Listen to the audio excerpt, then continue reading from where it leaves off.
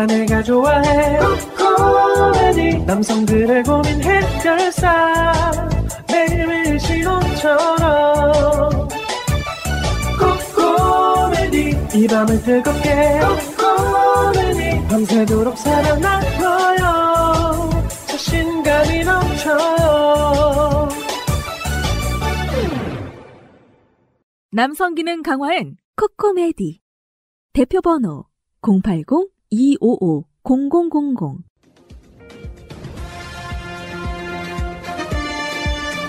꼭 알아야 할 어제의 뉴스. 이태규 의원은 기자들에게 문자 메시지를 보내 사퇴 의사를 밝혔습니다.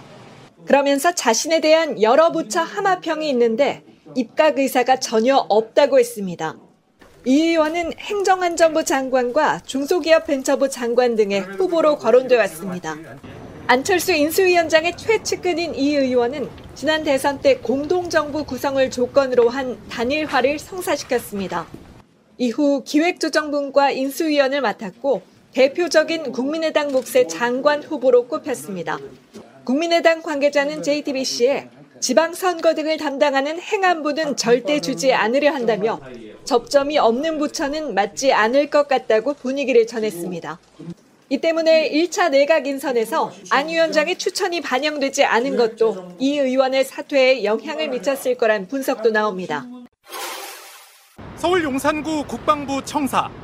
윤석열 당선인이 취임 뒤 업무를 볼 곳입니다.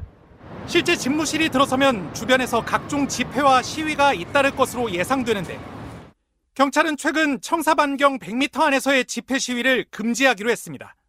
이렇게 되면 청사 맞은편 전쟁기념관 앞은 물론 삼각지 인근의 거리와 상가 밀집 지역 등에서 집회를 할 수 없게 됩니다. 현행법에는 대통령의 사적 생활 공간인 관저 앞에서의 집회와 시위는 금지하고 있지만 집무실에 관한 규정은 없습니다. 기존의 청와대에는 관저와 집무실이 함께 있어 논란이 될 게 없었는데 용산에는 집무실만 들어오게 된 상황. 새 대통령이 머물 한남동 공관도, 용산 집무실도 모두 반경 100m 내에서 집회가 금지되는 겁니다. 경찰은 법의 취지를 볼 때 관저와 집무실의 성격은 비슷하게 봐야 한다는 입장입니다. 관저에서 전화를 하고 지시하고 사람 불러서 얘기하는 거, 그것도 집무실 아니에요? 집무실과 관저를 법적 개념으로 구분하는 것은 실익이 없다는 거죠.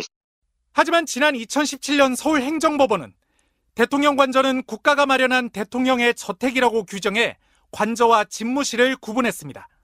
대통령 집무실은 사실 업무를 보는 곳입니다. 그래서 이거를 관저와 동일시하는 것은 법문으로도 맞지 않고 법의 취지와도 맞지 않는다고 생각합니다. 경찰의 조치가 국민의 목소리를 듣겠다는 대통령 집무실 이전 취지와 맞지 않다는 지적도 나옵니다.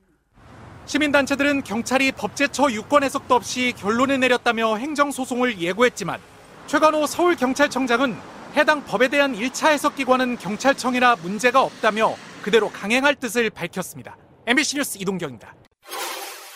이창양 산업통상자원부 장관 후보자가 사회이사를 지낸 기업들의 사업 보고서입니다. 이 후보자는 2009년부터 5년간 한일 합작회사로 반도체 소재를 만드는 TCK의 사회이사였습니다. 동시에 2012년부터 6년간 SK하이닉스에서 2019년 4월부터 최근까지는 LG 디스플레이에서 사회이사를 맡았습니다. 새 회사에서 받은 보수액은 8억 원가량입니다.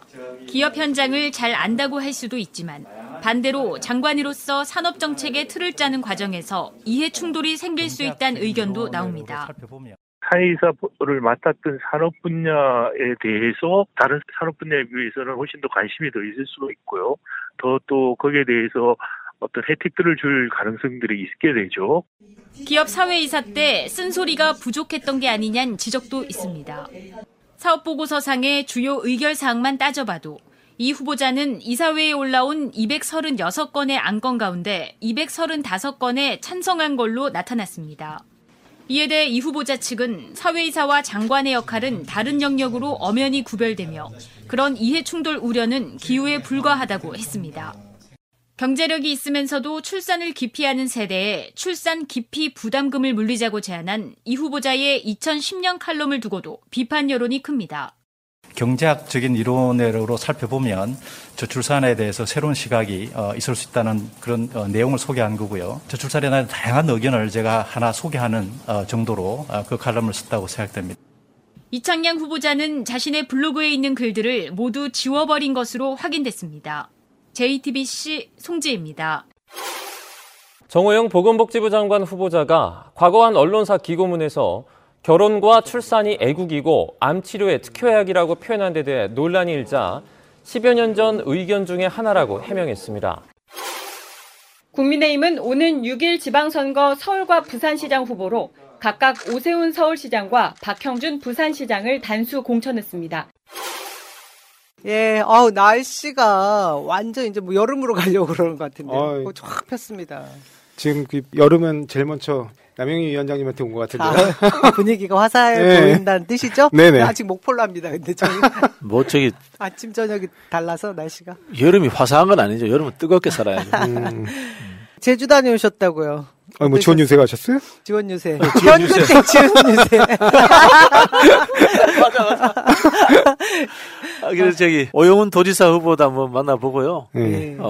그리고 이제 송재호 의원도 만나보고 여러 사람들 좀 만나고 왔습니다. 오영훈 의원에 대해서 여러분들이 이제 일부 시청자들이 오해하시는 게 있는데요.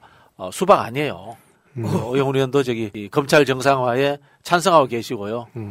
그리고 이낙연 비서실장을 했고, 그리고 또 이재명 후보 또 비서실장을 했습니다. 그리고 또 제주대 학생회장 하면서 민주화 운동도 했고, 그 다음에 또 4.3 유족이면서 4.3 관련 법을 만드는데 가장 큰 역할을 하신 제주도의 현역 국회의원이거든요. 네. 근데 이게 우리가 막 헷갈려가지고. 아니, 오영훈 의원님이 이낙연 당대표 비서실장을 하셨잖아요. 당대표 때 비서실장을 했죠. 네, 그러니까 후보 비서실장을 한 게 아니고. 네. 네, 후보 비서실장은 제가 알기로는 전 의원님이 하셨어요. 그렇죠. 당대표 때 비서실장이 한 이유 중에 하나가 오영훈 의원 지역구에 호남 연구자들이 많이 삽니다. 네. 제주도에서 제일 많이 삽니다. 그런 총선 때 도움받고 뭐 이런 관계들 때문에 그런 건데 정치적 입장은 아주 개혁적이고 진보적 입장을 오랫동안 취해왔다. 이 말씀 좀 드리고 싶네요. 네. 또 옆엔 또 우리 금천구청장 예비 후보님 오셨고 예비는 작게 주전이라고 하세요. 주전 후보라고 하지 말고. 네. 금천구청장 예비 후보 조상호입니다. 동네 변호사 하다가 이제 갑자기 또 앞에 수식어가 달라졌네요. 아니 우리 시청자분이 벌써 금천구청장 응원해요. 뭐 이런 금천구 주민입니다. 뭐 이런 말도 해주시고. 좀 지인 좀 찾아주십시오. 비단금자에 내천자 쓰나요? 어떻게 하셨어요 그거? 오끼금 비단금 뭐 이렇게 표현합니다. 느낌이 그렇죠. 저 세금자 얘기하실 줄 알고. 오늘 또 우리 멤버 중에 현근택 변호사는 또 열심히 지금 제주에 공을 들이고 계신 건가요? 또 다른 업무가 바빠서. 생겨야 될 텐데. 예, 출발해 보도록 하겠습니다. 이제 여기 저희가 그동안은 민주당의 연속 집권을 위한 연구 공부 방송이었는데 정권 교체를 위한으로 문구를 바꿨습니다. 좀 씁쓸하긴 하지만 출발 제대로 해야죠. 예. 여기 보니까 댓글에서 오영훈 의원님이 이재명 후보를 비난했던 거 아니냐 댓글도 있던데 그거 아닙니다. 왜냐면 아까 제가 말씀드렸듯이 이재명 후보 비서실장 하셨어요. 열심히 하셨습니다. 제가 이재명 후보 본선 때 제가 붙인 3인방이 있습니다. 오영훈, 강훈시, 김영진 거의 측근 3인방이었어 내가 알기로. 예, 출발해보죠. 제도로서의 민주주의가 흔들리고 구타는 일은 이제 없습니다. 민주주의가 밥이고 밥이 민주주의가 되어야 합니다. 늘 기호 1번만 할 정당이 있습니다. 2016년부터 시작된 기호 1번은 2030년, 2040년, 2050년에도 계속될 것입니다. 1번 민주당의 정권 교체를 위한 연구 공부 방송, 1번 민주당의 정권 교체를 위한 서동요 방송, 정치 1번과 94회 방송 시작하도록 하겠습니다. 예, 저는 인천 동구 미추홀구 지역위원장 남영희입니다. 저 금천구청장 예비후보 조상호입니다. JYP입니다. 본명 잊어버리겠어요. JYP를 할래요. 우리 박진영 교수님도 나와 계시고요. 야, 이제 지금 첫 번째 이야기는 아무래도 우리 당 쪽 얘기를 해야 될 것 같은데 서울시장 그리고 경기도지사 수도권에서의 승리가 지금 무엇보다 중요하니까 그죠? 네. 그 선거 얘기를 좀 하면서 시작해볼까 합니다. 오늘이었나요? 서울시 의원 국회의원분 20분 정도 모여서 또 성명서를 발표했던데요. 네. 지금 예비후보 등록 막바지까지 했던 서울시장 후보가 6명. 네. 그죠? 예, 송영길 전 당대표, 그리고 김진애 전 의원, 우리 정봉주 봉도사님, 네, 봉도사님. 그리고, 박주민 의원님. 그리고 두 분은 김주영, 또 한 분은. 네, 김주영 변호사라고 광주에서 대부분, 그러니까 활동하셨던 분인데, 갑자기 서울로 신청하셔가지고 좀 이게 약간 낯선 것 같아요.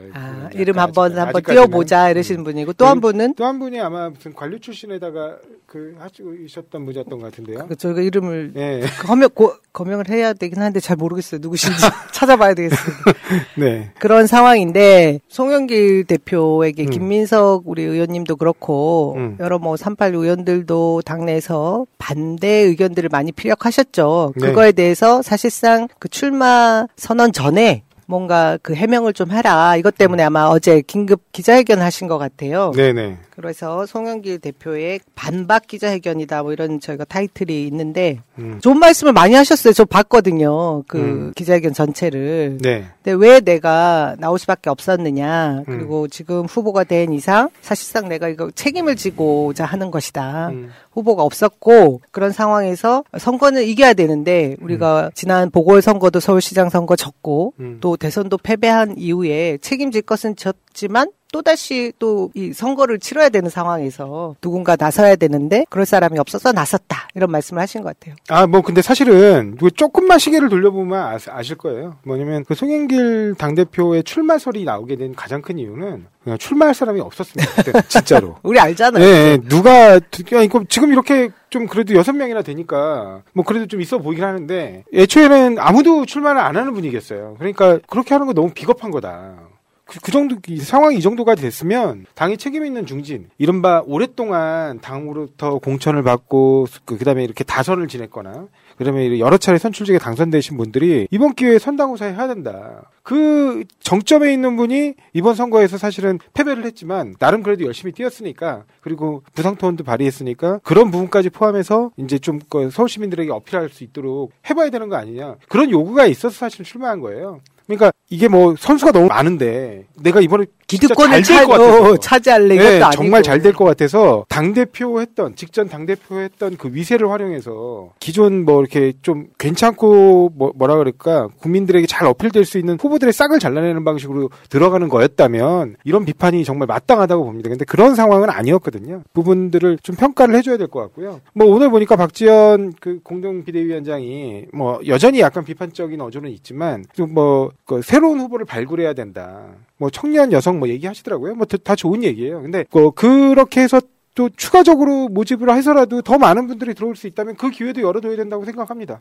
그래서 뭐 자신을 추대해달라는 게 아니라 경선을 해보겠다고 한다면 송영길 당대표의 이번 그 출사표를 비난할 문제는 아니라고 봅니다. 정말 어려운 선거예요. 그리고 저는 어제 그 반박 기자회견이라고 하는 이 기자회견 때 저는 송영길 대표가 책임 있는 모습을 보여주신 것 중에 하나가 솔루션을 제시하셨어요. 다름이 아니라 사실 이 패배의 원인은 부동산 문제였다. 네. 그것에 대해서 내가 사실 해결할 의지가 충분히 있고 이 많은 문제들을 누구보다 깊이 있게 고민했었다라는 얘기를 하셨거든요. 이 부분이 굉장히 중요하게 저는 다가왔는데 말씀하신 대로 근데 지금 JYP 제가 궁금한 게 박 국장님이셨잖아요. 옛날 당내 이런 경우들이 덜어 있나요? 이렇게 등록 마감일까지 후보 등록을 했는데 이것이 사실 이 후보로는 다 사실 선거에서 이길 수는 없겠다 싶은 뭐 그런 전략적 정무적 판단 때문에 새롭게 더 모집을 하거나 이런 경우들이 많이 있었나요? 후보들 모집.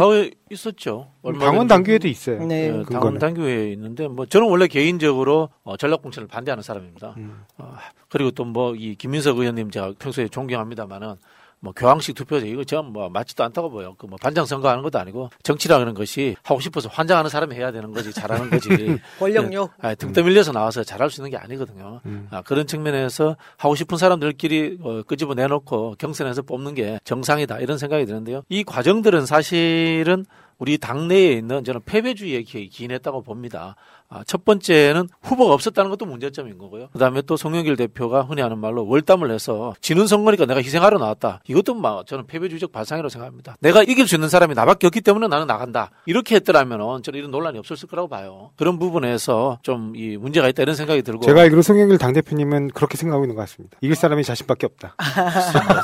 저는 뭐 이번에 이제 송영길 대표 하는 과정에서 네. 역시 아직도 촌스럽구나. 그래서 특히 김남국 정성호 정말 칭찬을 많이 하셨던 분인데 그동안. 저기 누가 김남국 정성호 절에다 불러놓고 제 스타일 아니에요. 저는 그렇고. 그리고 이제 우리 지지자들이 오해하고 있는 측면들이 있는 게, 이심송심은 오해예요. 그렇죠. 이심송심은 저는 오해다 이런 생각이 들고, 오히려 송영길 대표가 내 지역구에 이재명 고문이 보궐선거 생기면 출마하면 되지 않았느냐. 그런 말 하심으로 인해 가지고 이재명 지사가 움직일 수 있는 폭을 더 좁게 만들어버린 측면이 있다. 그런 생각이 듭니다. 근데 겪어보시면은, 우리 말은 선당우사하는 이런 이야기 하는데요. 대부분의 대한민국 정치인들이 다 자기 자신을 위해서 정치해요. 근데 솔직히 그런 말씀 드리고 싶어요. 공신과 사심의 비율에서 반반만이라도 좀 대줬으면 좋겠다. 그런 생각을 저는 늘 가지고 있고요.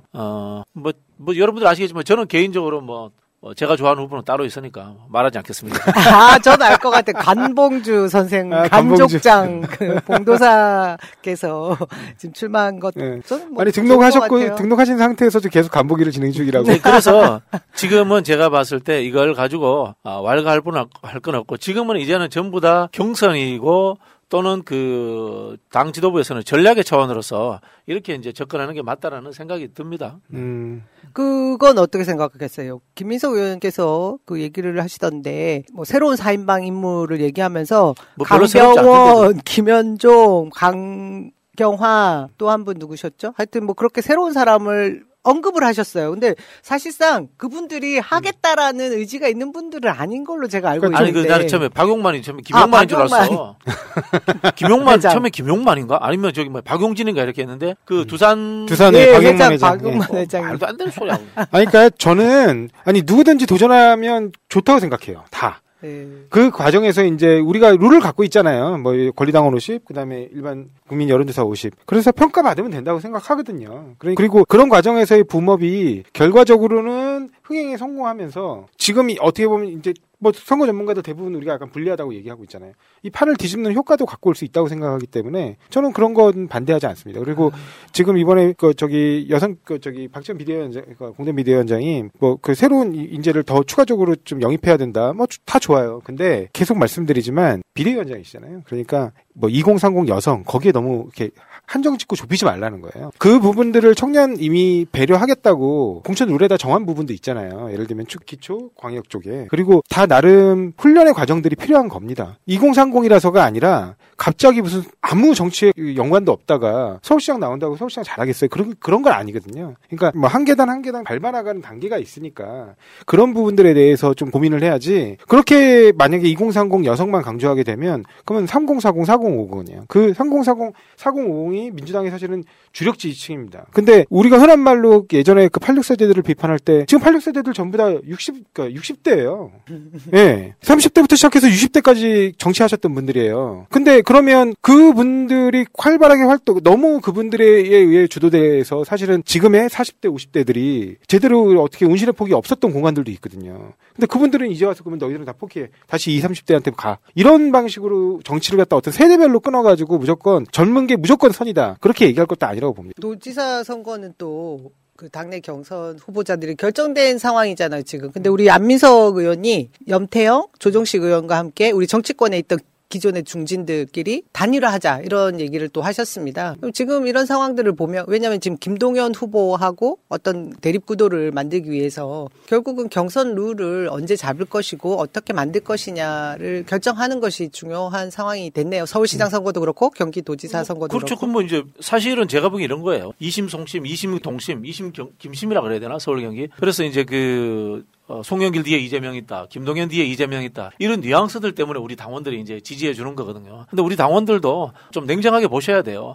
저는 제가 방송을 하고 있지만은 댓글 달리는 우리 당원들이 송영길 대표 지지하는 저 동의하지 않아요. 그거는 그분들 생각이고 저는 제 정치 전문가로서 제 생각은 보편적 상식으로 봤을 때 그런 식으로 이렇게 뛰어들어 가지고 후보가 되는 과정들 그다음에 확장성, 역동성이라는 부분에서 그렇게 대단하지 않을 거라고 봐요. 김동연 후보도 마찬가지입니다. 결국은 뭐냐면은 2심 송심, 2심 동심이 나오는 것은 이재명 후보가 뛰어야지 이길 수 있는 상황이라는 겁니다. 그 개인의 후보들이 경쟁력이 그렇게 대단하지 않다는 뜻이에요. 그래서 말씀하신 것처럼 뭐 박지원 위원장이든 윤호중 위원장 이야기하는 것처럼 그분들보다 경쟁력이 월등하게 높은 사람이 있으면은 전략 공천을 하는 거고 없으면 그냥 경선하는 거예요. 네. 그런 부분을 봐야 되는 거고. 일단은 좀 우리가 당의 로얄티가 강하더라도 상식적인 판단을 해야 된다. 그 말씀 드리고 싶어요. 결국은 경쟁력입니다. 예, 이길 수 있는 후보. 지켜봐야 되겠습니다. 오세훈 후보를 꺾을 수 있는 후보 필요하다고 봅니다. 보험 손해보지 마시고 마이보험 체크하세요. 비싼 보험료는 꼬박꼬박 내면서 나에게 꼭 필요한 보험인지 보상은 제대로 받을 수 있는지도 모르고 계신다면 마이보험 체크와 무료 상담 해보세요. 30여 개 보험사의 상품들을 비교 분석해서 내는 보험료는 줄이고 받는 혜택은 높게 고객에게 가장 유리한 보험 가입, 보험 유지 방법을 알려드립니다. 정직한 보험 전문가들이 고객 편에서 꼼꼼하게 챙겨드리는 마이보험 체크. 대표 전화 1800-7917 홈페이지는 한글로 마이보험체크.com 카톡에서 마이보험으로 친구 추가해서 상담할 수 있습니다. 새날과 꾸준히 연대했던 바로 그 업체입니다. 윤석열 내각이 이제 반쯤 이제 왔나요? 어제 8명 인선했죠, 장관. 근데 어떻게 보셨어요? 저는 그야말로 무색무취. 그리고 왕자가 떠오르더라고, 왕자.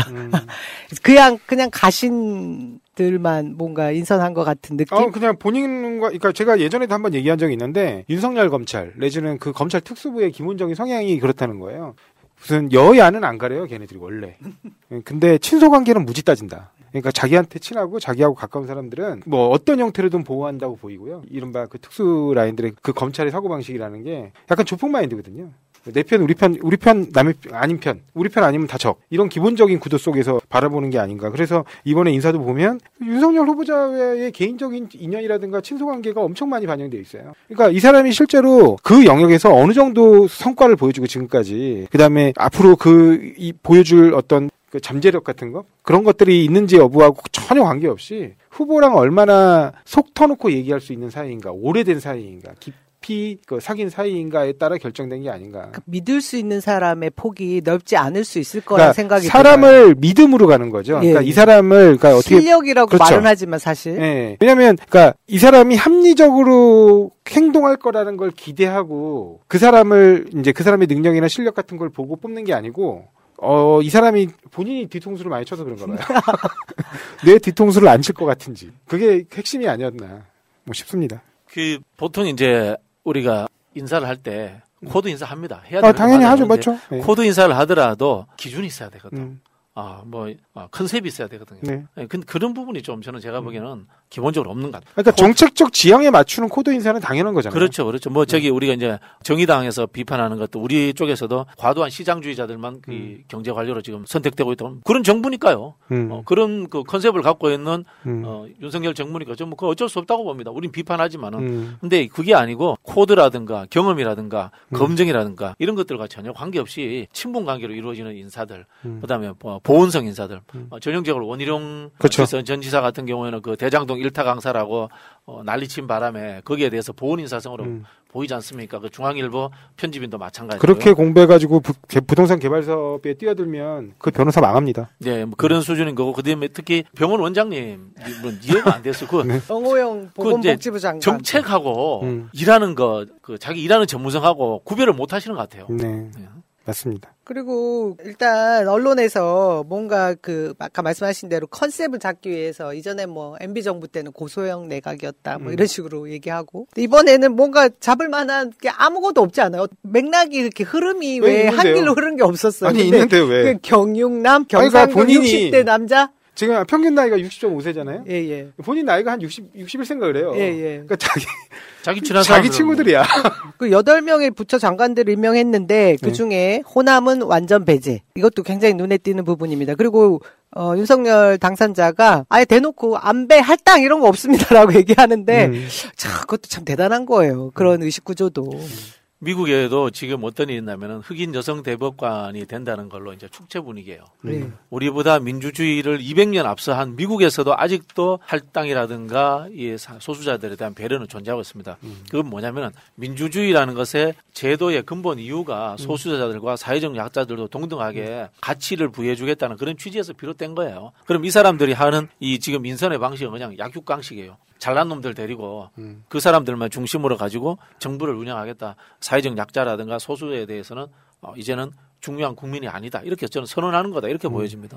뭐 철저한 시장주의자들이다라고 얘기는 했지만 어떤 사건에 있어서 이해 당사자들. 그죠. 저는 그래서 MB 때 그 4대강 삽질하고 비슷한 일들이 많이 벌어질 수 있지 않을까 하는 걱정이 먼저 들더라고요. 우선 그 추경호 기재부 장관에 지금 지명된 이분을 보면 론스타 문제에 대해서 그때 당시에 기재부의 담당 과장인가 했던 분이죠. 입장도 바꿨어요. 입장도 바꿨습니다. 처음에는 산업자본이 금융자본이라고 할 수 있는 은행을 잠식할 수 없다, 인수할 수 없다라는 보고서를 썼다가 이후에 어떤 연유인지 태도를 바꾸고. 어떤 연유예요?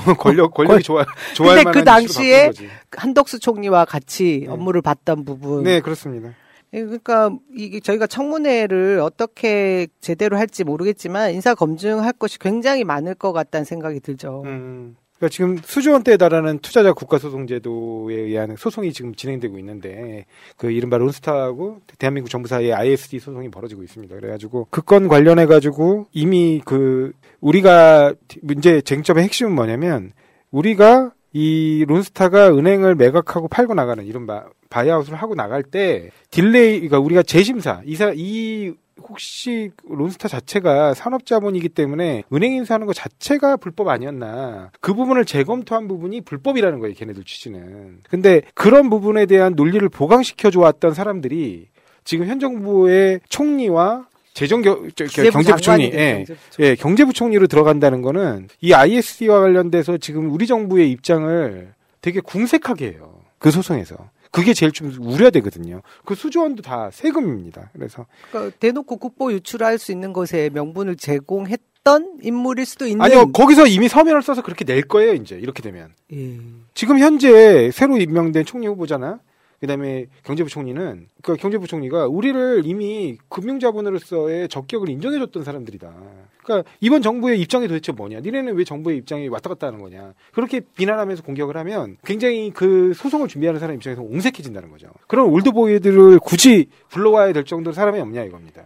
그런 책임론에서 좀 자유롭고 실력 있는 그런 사람들 많잖아요. 그 당시 특수부 수사관계에 윤석열 지금 당선자도 관계했었다라는 거 아닙니까? 네, 재밌잖아요. 고양이한테 진짜 생선을 맡기는 것 같은 기분. 항상 본질을 보면 이래요. 그러니까 윤석열 특수의 특징이 어떤 되게 그럴듯하고 좀 규모 있는 사건의 수사를 진행하면서 정작 알맹이는 안 해. 이른바 주변만 싹 털어가지고 자기 이름 날리고 빚 내고 그러면서 대인관계는 그대로 원만하게 유지해가는 그런 방식으로 살아온 게 아닌가. 그래서 우리가 보지만 부산저축은행 사건도 그 총액 대출로 보면 단권 대출로는 가장 큰 금액이 그 대장동이었거든요. 네. 근데 심지어 부산저축은행 금감원에서 부산저축은행 부분이 문제가 있다라는 보고서를 이미 보낸 상황이에요. 검찰에다가. 근데 대장동만 빠져요. 수사에서. 이른바 잔챙이들만 수사했다는 거죠. 원희룡 국토부 장관은 지금 청문회 과정에서 재밌는 일 많이 벌어지지 않겠습니까? 제가 듣기로 오늘 벌써 국토위 상임위 소속 우리 쪽 의원들한테 전화 돌리고 있다고 하더라고요. 네, 아마 그 제주도지사 시절에 본인이 했던 오등봉. 산림을 훼손하면서 이제 4차선으로 확장했던 문제, 그다음에 제2공항 문제, 제주도에 이슈들이 많아요. 그런 부분에 대해서 실컷 얻어맞을 것 같다. 그런 생각이 듭니다. 그리고 아무리 봐도 제가 보기에는 이제 이 원희룡 국회의원 3선했고 도지사 했으면 뭐 무슨 장관이든 시켜놓으면 다 할 수 있어요. 그건 사실입니다. 그건 뭐 인정해줘야 되는데 윤석열 당선인과의 관계를 생각하면 결국 대장동 건 가지고 이재명 후보 저격수 역할을 했다. 이거에 대한 저는 보온성 인사라고 이렇게 보여져요. 본인이 일단은 제주도에서 도지사 하는 동안 제주 부동산 시장을 쑥대밭으로 만들어놨잖아요. 그리고 난개발과 투기 세력이 아니라 투자판으로 만들어놓은 사람 아닙니까? 이번 대선에서 제주에서 우리 쪽 그 지지율이 높았던 이유도 이 원희룡 전 지사의 이전의 평가가 다 담겨 있었다고 볼 수 있는 거잖아요. 그래서 아마 제가 보기에는 원희룡 지사 같은 경우는 이제 그 정책 실패 외에 어떤 사적 의혹들이 나올 가능성이 저는 있다고 봅니다. 지금 나오는 거 보니까 무슨 법인카드 사용력도 아주 화려하던데요. 법인카드 사용 내용 없어요. 그거 한번 띄워보시죠. 그 진짜 법인카드 자기는 그렇게 막 마음대로 쓴 사람이 1,000만 원 이상의 남의 보거 요리 아니 보거 와규 뭐 하여튼 좋은 것만 드세요. 그리고 제가 뭐 방금 전에도 뭐 잠깐 언급해드렸지만 이 제주에서 사실은 이제 이 도지사 하는 동안 제주 전체 그냥 그 토지를 다 투전판 투기판으로 만들어놨었잖아요. 그래가지고 그 폭등하면서 난리를 치다가 이제 결국에는 그게 갑자기 폭락하면서 거기서 또 피해를 입은 분들이 많아요. 근데 이제 와서 또 갑자기 장관 취임한다 그러니까 뭐 조중동 어디쯤 한 군데였던 것 같은데 8억 주고 자기가 저기 목동 아파트를 팔고 2014년에 팔고 나갔는데 자기가 이미 그걸 뭐 10억 이상 오를 줄 알았는데 팔고 나갔다. 뭐 이런 얘기하고 있어요. 미담으로 만들고 싶어가지고. 어처구니가 없는 일입니다. 왜냐면은 그때는요, 아파트가 폭락할 때고, 제주도만 오를 때예요. 저는 국민의힘 이번에 장관 후보자들도, 자녀들의 생활 기록부와 인턴 증명서 있지 않습니까? 그거 재밌겠네요. 그거 한번 다 봐야겠네요. 부인의 주식 거래 내역 이런 것들까지 하나 샅샅이 한번 뒤져봤으면 좋겠어요. 제일 중요한 건 청문회 날 소환도 없이 기소를 해야죠. 부인부터. 우리 지금 청문회 절차 아닙니까? 진짜 씁쓸한 이야기. 우리가 할 수 있는 이야기는 없습니다만은 청문회 이야기만 나오면 이제 조국 장관 이야기를 안 할 수가 없어요. 아니 뭐 저는 다 필요 없고요. 이른바 검수완박 이제 법안에 대해서 검사들이 약간 집단행동성, 자기들은 집단행동 아니라 그러죠. 그냥 회의를 연 것뿐이라 그러는데 그 집단행동성 뭐 회의를 열면서 반대 성명 반대 의견을 개진하고 막 이러는데 그게 정당성을 가지려면 김건희 소환해서 제대로 수사하고 구속 수사 하세요. 그러면 제가 인정해 드릴게.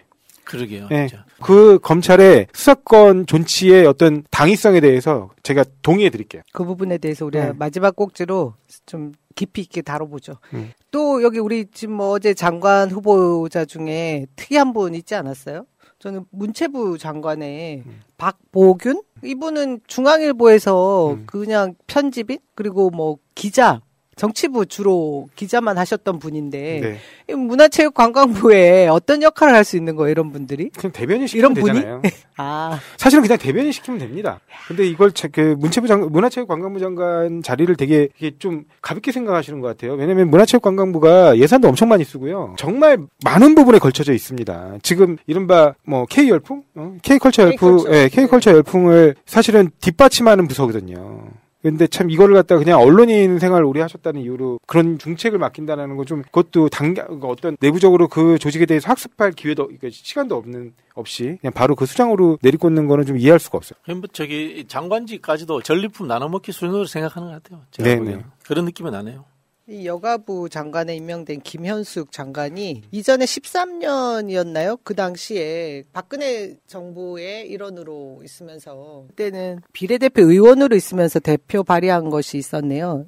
이 당시에 남성 60%가 넘으면 안 된다. 어떤 그 여성 발전 기본 일법에 대한 부분에 대한 얘기를 했었는데 지금 이분은 막상 여성가족부를 폐지하기 위해서 들어온 장관입니다. 근데 또 본인은 취임 일성은 그런 얘기는 아니더라고요. 시한이 없다. 아니 뭐 이게 그렇게 바로 하는 문제가 아니라는 식으로 얘기하더라고요. 마치 이 조직을 잘 꾸려나갈 장관으로서. 근데 주변이 오히려 하태경 의원이라든가 이런 사람들이 빨리 들어가서 폐지 절차 하나 진행하고 마무리해라 뭐 이런 식으로 얘기하긴 하는데 본인은 오히려 여가부가 어떤 방향으로 재정립을 할지에 대해서 고민이 많다는 식으로 얘기하더라고요. 또 문제가 되고 있는 게 예전에 했던 얘기 중에 그 왜 게임 산업에 관계된 게임 자신의 마약이다. 철학, 마약이고 청소년들이 범죄를 유발한다. 게임에 중독됐을 때 자살 충동, 뭐 범죄 유발 이런 식의 막말을 했었는데 사실 지금 이번 정부를 말을 제일 싫어하는 게 이번남 아니에요? 네, 그러니까 지금 윤석열에게 압도적인 지지를 보냈던 20대 남성들이 아닌가 싶은데 그 말에 분노한 사람들이 근데 그것도 참 특이합니다. 아주 특이합니다. 어떻게 보면 너무나 좀 이게 후보 시절, 당선자가 되기 전 시절에 본인이 얘기했던 부분들을 철저하게 뭐 이렇게 깡그리 무시해도 눈 하나 깜짝하지 않는 그런 정부가 탄생했다. 국정 운영에 대한 기본 철학과 준비가 되어 있지 않으니까 이제 이렇게 가는 건데요. 이제 뭐 제가 그 이야기 자주 합니다만 우리가 이제 윤석열 정부 망해라 뭐 이런 이야기는 뭐 할 수 있습니다만은 나라가 망해서는 안 되거든요. 네. 그런 부분에 있어서 경제와 안보 이런 부분들에만큼은 좀 제대로 된 인물들이 좀 왔으면 좋겠다 그런 생각이 들고 자신 없으면 그냥 관료 쓰면 돼요 차라리. 자신 없으면 그냥 관료 쓰면 되고 늘 이제 문제를 일으키는 분들이 이제 그 외부에서 온 전문가라고 하는 분들 네. 그런 분들이 자기 영역에서는 전문가이긴 합니다만은 이게 그 정부의 일이라는 것이 보편적으로 아주 폭넓은 일을 해야 되고 절차와 형식에 맞춰서 결정하는 자리예요. 그렇기 때문에 뭐 하는 말로 대장암 전문가가 흔히 뭐 무슨 암 전문가가 이 보건의료 정책을 하는 게 아니거든요. 정책의 영역이거든요. 그런 부분들을 좀 이렇게 이해했으면 좋겠다는 생각이 들고 우리도 마찬가지입니다. 우리가 선거를 하다 보면 앞에서 우리 조 변호사님 말씀하셨습니다만은 청년을 공천하자, 여성을 공천하자. 그것은 이제 사회적 약자와 소수자로서의 우리가 이제 배려하는 것이 중요한 자리에 그런 약자와 배려자의 문제로 다 접근해서는 안 되는 거예요. 그게 균형감이 있어야 되는 거예요. 균형감이 있어야 되는 거예요. 보편적으로 다 잘하는 사람이 다 잘하는 거예요. 그러니까 제가 말씀드리고 싶은 게 뭐냐면 합의체기구. 예를 들면 지방의회 의원, 그다음 국회의원 이런 데는 당연히 합의체잖아요. 그렇죠. 그러니까 합의체 내에 공동체를 각 대변하는 사람들이 일정 정도 그 비율에 맞춰서 들어갈 필요가 있어요. 그렇죠. 그러니까 그럴 때 이른바 그 세대별로 그걸 배려할, 왜냐면 특히 2030이라든가 여성들이 경력 단절 문제도 겪고 있고 뭐 여러 가지 사정 등으로 인해서 사회적 인프라를 자기가 사회적 자본을 쌓지 못하는 사람들이 있거든요. 아니면 이미 아직 쌓기에는 시간이 부족한 사람들이 있기 때문에 그 사람들의 목소리가 실제로 그 사람들의 인구 비율에 비해서 대변되지 않고 있는 부분들이 있어서 그 부분을 대변하라고 배려해 주는 건 맞는데, 예를 들면 단 한 명의 장을 뽑는 그런 문제에서까지 그런 부분을 관철하게 되면 그렇죠. 이상하게 됩니다. 그런 쪽에는 편행되게 되고 포괄적이고 일반적으로 전반적인 그 절차와 형식을 갖춰서 의견을 조정하고 결정할 수 있는 그런 능력을 가진 사람이 필요해요. 거기다가 최소한의 어떤 검증 시스템으로 그분들이 단순히 그 세대를 대표한다는 이유만으로 그 선출되지 않도록 조정해줄 필요가 있잖아요. 그런 제도를 이미 지금 당원 당규에서 배려하는 것도 많이 두고 있어요. 예를 들면 굉장히 높은 가점을 준다든가 가점 비율을 준다든가 그런 방식으로 배려는 하고 있거든요. 그러니까 그렇게 해서 공정 경쟁으로 어느 정도 의 실력과 그 다음에 어떤 능력 같은 것들을 검증받으면서 나와야지, 그냥 그걸 공천한다고 본선에서 이기나요? 본선을 못 이겨요, 그러면 오히려 다 그러니까 중요한 자리들이 국민의힘 쪽으로 넘어갈 수도 있게 됩니다. 그런 부분도 같이 고려해야 돼요, 사실. 저희가 원래 윤석열 정부 기대도 하지 않았지만 정말 실망스러운 인선이었다. 그저 나눠 먹기식. 그렇죠. 친소관계에 의한 아까 말씀하신 대로 조폭적 의리를 지키는. 친소관계 엄청 따져요. 그거 보세요. 한편으로는 참 부러워요. 저렇게 뻔뻔스럽고 눈치 안 보고 저럴 수 있는 권력. 그러니까 우리가 흔한 말로 이른바 정관그룹 이래서 그 검찰 법원의 고위직들을 지낸 사람들을 뭐라고 표현합니까? 신성가족이라고 표현하는 경우도 있잖아요. 신성가족. 네. 근데 그게 왜 가족이라고 하겠어요? 그 사람과 그 사람들의 친인 척, 그 다음에 정말 친한 관계에 있는 사람들, 그 사람들이 마치 족벌처럼 이게 보호 테두리로 철저하게 보호하고 그 반대편에 있는 바깥 쪽에 있는 사람들 중에 그 사람들과 이해가 충돌이 되면 가차없이 짓밟기 때문에 가족이라는 표현을 쓰는 거예요. 가족이 이제 우리 말로 식구잖아요. 네. 밥을 같이 먹는 사람. 그렇죠. 이걸로 이제 같이 나눠 먹고 사는 사람. 그렇죠. 이익 공동체죠, 이익 공동체. 이익 공동체죠. 네. 철저한 기득권 지키기. 에 나선 그런 정부를 여러분들은 어떤 맛인지 보게 될 텐데, 윤석열 정부 앞으로 남은 그 조각 내각도 크게 기대가 안 되는데, 저는 재밌었던 것 중에 하나가 문체부 장관의 하마평에 올랐던 나경원 전 의원이 역시 저희가 예상한 것대로 그냥 언론에 한 번쯤 띄워보고 간보기 한 게 아니었나 싶었는데 그랬던 것 같아요. 근데 혹시 남은 또 그 장관 자리에 갈지 모르죠. 아니, 저는 문체부 장관 꼭 오셨으면 좋겠어요. 근데 안 됐잖아요. 거기에 진짜 그분이 문화체육 관련 업무를 진행하면서 벌어졌던 좀 어처구니 없는 사건들을 한번 다 재조명할 필요 있거든요. SOK라 그래서 스페셜 올림픽 코리아라는 걸 만들고 자녀를 거기다 어떤 방식으로 이사로 끼워 넣는지, 그리고 그 과정에서 굉장히 여러 가지의 무리수라든가 이런 것들이 많이 나와요. 그리고 그 이전에 이미 판결로서 확인된 거잖아요. 그것도 심지어 검찰이 기소 안 해요. 검찰이 누구를 기소했냐면 그 문제 제기를 한 기자를 기소했습니다. 근데 그 문제 제기를 한 뉴스타파 기자의 1심 판결문은 무죄를 썼고, 근데 그냥 드라이하게 썼고, 검사가 항소하니까 항소심 판결문에 항소심 판사가 뭐라고 했냐면, 심지어 장애인에 대해서 배려가 있어야 된다라는 검사의 얘기는 이름 경청할 만하다는 거예요. 이름 경청할 만한데 그 전형은 전부 다 장애인이었다는 겁니다. 전부 다 장애인끼리의 경쟁에서 누구의 부모라는 이유만으로 그런 어마어마한 혜택을 주는 건 그 자체가 되게 불공정하고 정의에 반한다라고 아예 써 있어요. 그게. 그 불공정과 부정의를 누가 이끌었습니까? 나경원 씨잖아요. 근데 뻔뻔하게 그걸 지적한 기자를 갖다가 고발하고, 자기가 고소 안 해 혹시 또 그 무슨 무고죄 문제 될까봐 그 캠프에서 고발하고, 그걸 또 냉큼 받아가지고 기소하는 게 검찰입니다. 하여튼 저는 인사 검증에 대해서 딱 조국 장관만큼만 너희도 한번 털려봐라. 한번 그렇게 했으면 좋겠어요. 몇 명 더 남은 인선 어떻게 되는지 한번 지켜보죠. 살다 보면 단체 선물이나 인쇄 홍보물을 만들어야 할 때가 생깁니다. 판촉, 돌잔치, 결혼식, 모임 이벤트, 각종 행사 등 이걸 어디서 해야 하나 고민이 될 때가 있습니다. 갤러리 기프트는 그간 새날에서 4년 넘게 광고하면서 단 한 번의 클레임도 없을 정도로 열과 성을 다해왔던 기업입니다. 심지어 대표님의 고객에 대한 감동적인 사연까지 보내주신 청취자들도 있습니다. 단체 선물, 인쇄 홍보물, 이제 갤러리 기프트에서 해보세요. 갤러리기프트.co.kr 갤러리 기프트를 검색하시고 홈페이지를 한번 방문해주세요. 오픈마켓을 보는 것 같은 신기하고 다양한 샘플들이 있습니다. 인터넷이 불편하시면 문의전화 1666-5404 1666-5404 새날 듣고 연락했다 하시면 더욱더 잘해주실 겁니다. 지금 우리 시청자분들이 가장 궁금해하는 게 내일 의총에서 이른바 검수완박이라고 하지만 우리는 검찰 선진화 내지는 검찰 정상화라는 그 제도를 통과시킬 것인가, 입법화할 것인가, 아니면 기존에 있던 저희가 얘기했죠. 검찰청법 4조 1항을 예. 폐지시킬 것인가. 그렇죠. 그 4조 1항에서 이 부분을 가장 궁금해하고 계세요. 예. 지금 상황은 어떤 것 같아요? 저는 그 부분에 대해서는 민주당 내에서 거의 이제 중지는 모아진 거 아닌가 싶어요. 근데 아주 구체적이고 디테일한 부분에서 이 방법론과 관련해서 아마 이제 부작용이 없게 마지막 그 의총 그 수순이 잡혀 있는 거지 이미 스케줄은 나왔다고 봅니다. 이 정부가 다음 정부로 넘어가기 전까지 끝내겠다는 의지가 이번에 그 사모임 절차에서 보여준 게 아닌가 싶습니다. 저희가 지난주 금요일이었을 거예요. 안민석 의원님이 그 정봉주 TV에 출연하셨을 때 이 부분에 대해서 지금 당내 분위기가 약간 미묘하다. 통과 안 될 수도 있을까 봐 걱정이다. 중진들이 모였는데 이렇게 결론을 내기가 힘들었다. 이런 얘기를 하셨어요. 그래서 그때 아이디어를 하나 냈던 게 당원들의 바다에 빠뜨려야 된다. 그래서 힘을 실어줘서 박홍근 우리 원내대표가 힘을 받아서 처리할 수 있게 해야 된다고 하면서 카톡으로 의견을 물어라 뭐 이랬는데 정말 조금 전에 저도 대의원 왔어요. 대의원 투표가 왔어요. 네. 있었습니다. 여러분들 중에도 전국 대의원이신 분들한테는 아마 카톡으로 검찰 언론개혁 전국 저만 못 받았군요. 의견 수렴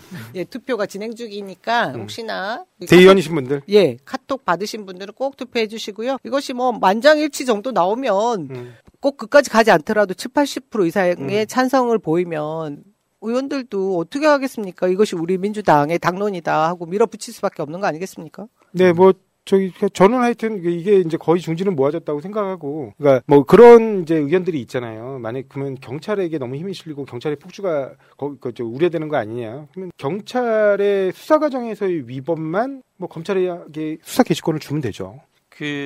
당원들 투표하고 이제 대의원들 투표하는 게 굉장히 중요하다고 봐요. 이게 이제 의사결정 구조에 포함되는 건 아니지만은 이런 물에 인해 가지고 의원들을 압박하는 거예요. 압박하는 거고 흔히 하는 말로 솔직히 말씀드려서 민주당에 수박 의원 많습니다. 수박 의원 많습니다. 그게 민주당의 저는 한편으로 정체성이라고 봐요. 민주당의 정체성이라는 게 진보 개혁적인 사람들만 데리고 정치할 수 없는 거예요. 한국의 이제 정치 지형 자체가 그렇게 해서만은 집권할 수 없기 때문에 약간 흔히 하는 말로 교주의 성향의 사람들도 데리고 있는 거예요. 51%를 만들기 위한 그렇죠. 옛날에 노무현 대통령이 그래서 그런 이야기 했어요. 기회주의자들도 포석과 연대해야 된다. 다만 기회주의자들을 지도자를 시켜주면 안 된다. 노무현 대통령이 그런 이야기를 하셨거든요. 그런 측면에서 필요한 측면인데 다만 이 흔히 하는 그 기회주의적 성향이 있는 사람들, 수박에 해당되는 사람들은 당원의 힘, 그다음에 우리 지지자들의 강력한 개혁 의지로서 그 사람들은 이제 견인해 내는 거예요. 우리 쪽으로 이제 땡겨오는 거다. 이렇게 생각을 하시고 그래서 제가 봤을 때는 우리 당원과 지지자들이 이런 부분에 대해서는 흔히 하는 압박 좀 해주셔도 돼요. 압박 좀 해주셔도 되고 앞에서 이제 제가 그런 이야기 했습니다만은 이런 개혁 입법에 찬성하지 않는 사람이 수박이에요. 우리 그 지지자들도 잘 하셔야 되는데 그게 아니라 경선 후보를 누구를 지지하느냐 이걸 가지고 수박이다 이렇게 이야기하시면 안 돼요. 좋은 말씀이세요. 한편으로 당내 이 흔히 나는 지도자들에 의해 가지고 우리 당원 지지자들이 갈라치기 당하는 거예요. 평가를 이렇게 하셔야 돼요. 예를 들자면은 송영길이 더 개혁적인가, 김진애가 더 개혁적인가 이런 걸로 판단하셔야 되는 거고, 김동연이 더 개혁적인가, 안민석이 더 개혁적인가 이런 것들로 판단하셔야 되는 거예요. 그리고 거기에 대해서 우리도 이제 절반 정도는 어떤 고려를 하면 전략적 고려를 해야 돼요. 전략적 고려. 근데 이 사람은 개혁적인데 전략적으로 당선 가능성이 좀 떨어져. 이럴 때 이 사람을 지지하고 이런 거지. 그런 부분을 가지고 다른 사람을 지지하는 사람을 수박이다 이렇게 하면은 이거는 당내 민주적 절차를 할 수가 없는 상황이 돼버리는 거예요. 네, 그리고 비난보다 붕업을 시켜주는 게 더 좋죠. 네, 하여튼 그런 부분에서 이 검찰 그 정상화 부분만큼은 우리 그 지지자 당원들께서 수박 렛대로 붙여도 됩니다. 수박 렛대로 붙여도 되니까 거기에 대해서 반대하는 의원들, 미적미적하는 의원들에 대해서 수박이라고 저는 뭐 열심히 비판하셔도 되고 그런 조치들이 법을 통과시키는데 역할이 될 것이다. 그 말씀 드리고 싶네요. 네. 저는 이번에 검찰에서 평검사회의도 열리고 부장검사회의도 열리고 검사정회의 고검정회의 막 계속 열리는데 그런 행동을 하면 할수록 오히려 이번 검수완박 법안 통과에 힘을 실어주는 역할을 할 거라고 봅니다. 왜냐면 국민들 다 알거든요. 그리고 공무원들을 더 잘 알아요. 자기들이 아니면 아마 다른 공무원들이 그런 식으로 근무 시간에 자기들은 회의라고 하지만 집단행동했으면 지들이 기소했을 거예요. 그러니까 이렇게 원래 공무원은 집단행동 금지되어 있고 그거를 갖다가 공무원법상 처벌하는 규정도 있습니다. 그런데 자기들만 예외예요, 항상. 언론이 진짜 심각한 문제가 국가공무원들의 집단 반발은 이건 공무원법 위반이지 않습니까? 그거에 대한 문제 지적은 단 한 곳에서 볼 수가 없어요. 그죠? 계속 검찰의 집단 반발. 천인공노할 범죄라는 말을 표현을 한 것을 다 받아 적는 게 말이 됩니까? 기득권 지키기인데. 제가 보니까 이복환 검사 같은 경우 막 그렇게 비난을 하면서 지금 검찰 지도부도 비난하고 막 비난하면서 지켜내야 된다는 식으로 얘기를 막 하고 있는데 제가 아까도 말씀드렸지만 김건희 구속 기소하면 인정해 드린다니까요. 아니 지금 공범들 다 구속 기소됐고 근데 지금 공범들만 구속 기소된 거 아닙니다, 여러분. 누가 기소됐냐면 그때 당시에 그 보고서를 언론에 유출한 그 경찰관이 기소됐어요. 똑같잖아요. 옛날에 박근혜 정부 때 그 유출 프레임으로 걸어가지고 조응천 의원하고 박관천 경정 기소했잖아요. 그 방식하고 똑같아요. 그러니까 왜 너 그런 식으로 흘렸어? 우리 총장님하고 굉장히 가까운 사람들 거를 왜 흘린 거야? 하고 이거 보복 기소하는 거 아닙니까? 근데 저는 이번에 그 검찰의 집단행동 이런 부분에 있어서 법무부에서 검찰 여기 이런 부분에 대해서 저는 그것도 답답해요. 인사위원회 이런 거 소집해도 되는 거 아니에요? 그러니까 저는 그것도 답답합니다. 예를 들면 하다못해 한동훈 검사 같은 경우 매번 자기 입장이라는 식으로 막 성명서 품위 규정에 나는 위반될 것 같은데. 품위 의무에도 위반되지만 복종 의무에도 위반돼요. 왜냐하면 공보안을 통해서 얘기하지 어디 검사가 자기가 직접 언론에다 대고 대언론 브리핑을 내고 성명을 내고 그다음에 메시지를 내고 그럽니까? 다 그거 공보규칙 위반이라고요. 그래서 제가 이제 지난번에 조 변호사 말씀하셨던 이 고위공직자들에 대한 광범위한 이 탄핵제도 이게 진짜 국회에서 도입돼야 된다 그런 생각이 들어요. 그러니까 그거는 당연한 겁니다. 왜냐하면 선출직도 심지어 소환제 도입하자고 하고 그다음에 지방 선출직들은 도입됐잖아요 이미. 그리고 국회에서도 국회의원 소환제 도입하자고 하는 판인데 선출직도 아니에요. 심지어 국민들이 뽑은 것도 아니야. 자기들끼리 시험 봐가지고 그냥 시험 좀 성적 좋으면 뽑힌 거란 말이에요. 그리고 평생 안정적인 일자리를 보장해 준단 말입니다. 근데 국민들이 직접 소환할 수 없다? 그건 되게 이상하거든요. 말도 안 되잖아요. 본인들이 직접 뽑지도 않았는데 그 본인들이 내는 세금으로 평생 공무원으로서 지위를 보장받는다라는 건 그 자체가 논리적인 모순입니다.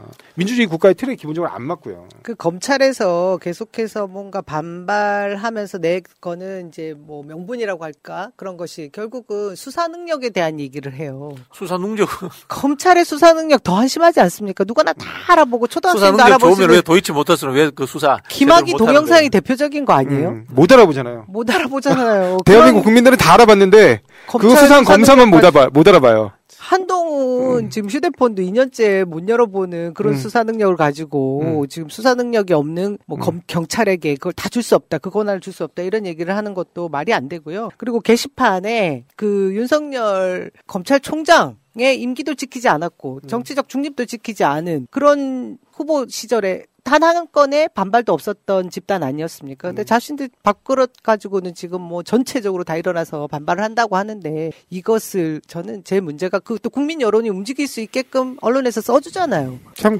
지금 공수처도 답답한 게 물론 공수처라는 조직이 전국 조직이 없고 그러다 보니까 첩보를 수집할 방법이 없고 그래서 접수되는 고소고발 사건에 어떻게 보면 이제 의존할 수밖에 없는 그 상황은 이해돼요. 근데 저 같으면 이런 사건들부터 먼저 인지수사하겠습니다.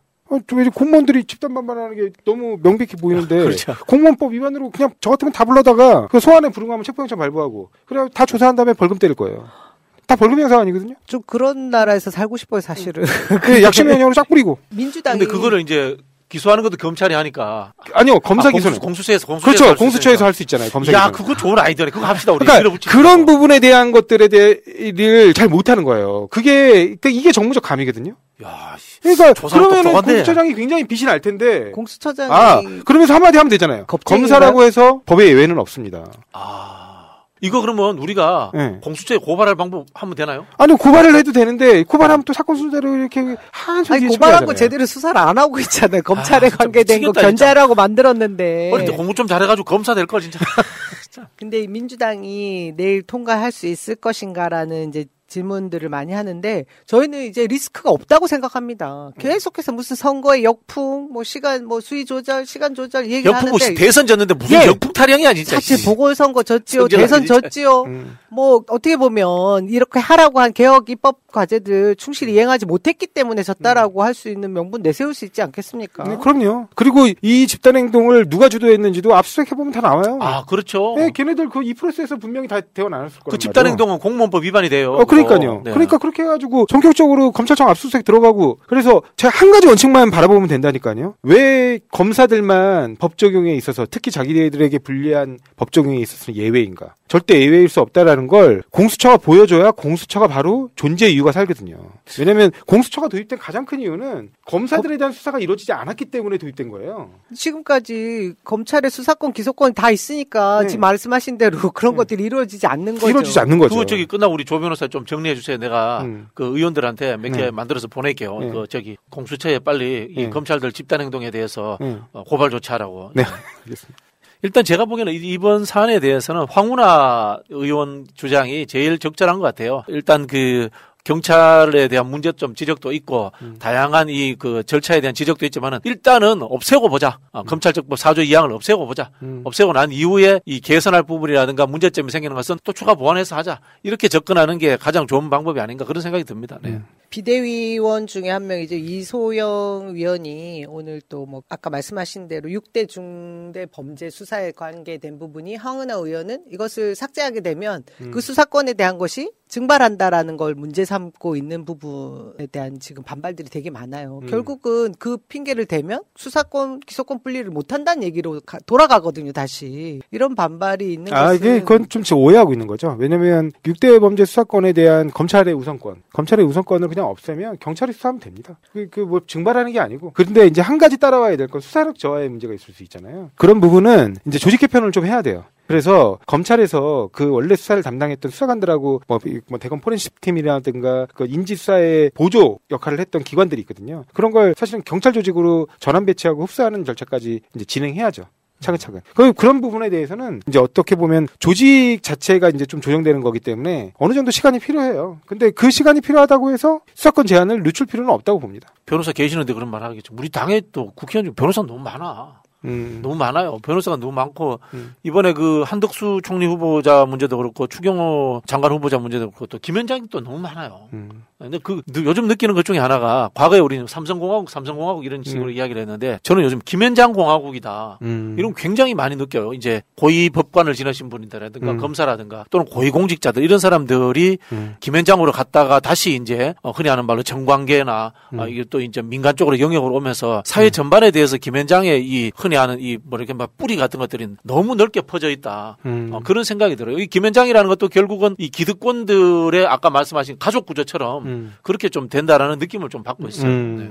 그리고 또 하나 이제 지적해 주신 이제 우리 시청자분이 계시긴 한데요. 졸속 법안 통과를 하려고 한다라는 말을 계속 합니다. 이게 졸속이 아닌 것이 5년 동안 했는데 무슨 졸속이에요, 진짜. 그 부분 얘기하면서 지적하는 게 용산 대통령 집무실 이전이야말로 졸속이었으면서 그에 대해서 반대 의견 한 번도 제시하지 않던 국민의힘이 이 검수완박에 대해서는 졸속이다. 그 얘기를 하는 것 자체가 어불성설이라는 거죠. 그렇죠. 사실은 졸속 이야기하고 안건조정심의위원회 이야기하는데 그거 5년 동안 사실은 이야기인데 뭐. 그쪽에 검찰 출신 권성동 의원 있잖아요. 권성동 의원도 수사권 분리 조정안 법안 내놨었어요, 예전에. 본인 수사 받았잖아요. 그 강원랜드 사건으로 취업 부탁 이런 걸로 받았었는데 강원랜드 취업 특혜 의혹 그 사건 수사 받을 때는 이 자식들이 나를 수사하네? 수사권 떼! 이랬단 말이에요. 예전에 뭘 졸속입니까? 저기 누구야? 수십 년 동안 얘기해온 겁니다. 안철수도 대선 후보 시절에 그 수사권 기소권 분리 이야기했고요. 유승민도 이야기했고요. 다 이야기했어요. 지금 윤석열 이제 검찰총장 출신이 대통령이 당선되고 나니까 이 이야기가 이렇게 다 반대하는 것처럼 되는 거지. 과거에는 전반적으로 다 동의했던 부분이에요. 장기적 과제로서. 민주당은 왜 이렇게 다양한 의견들 때문에 시간을 끌고 뭔가 의견 도출해내는 과정이 지난하냐 이런 비난을 하십니다. 국민의힘은 한 가지에 대해서 그냥 밀어붙이는데 거기 원내대표가 이번에 권성동 의원 되셨잖아요. 본인이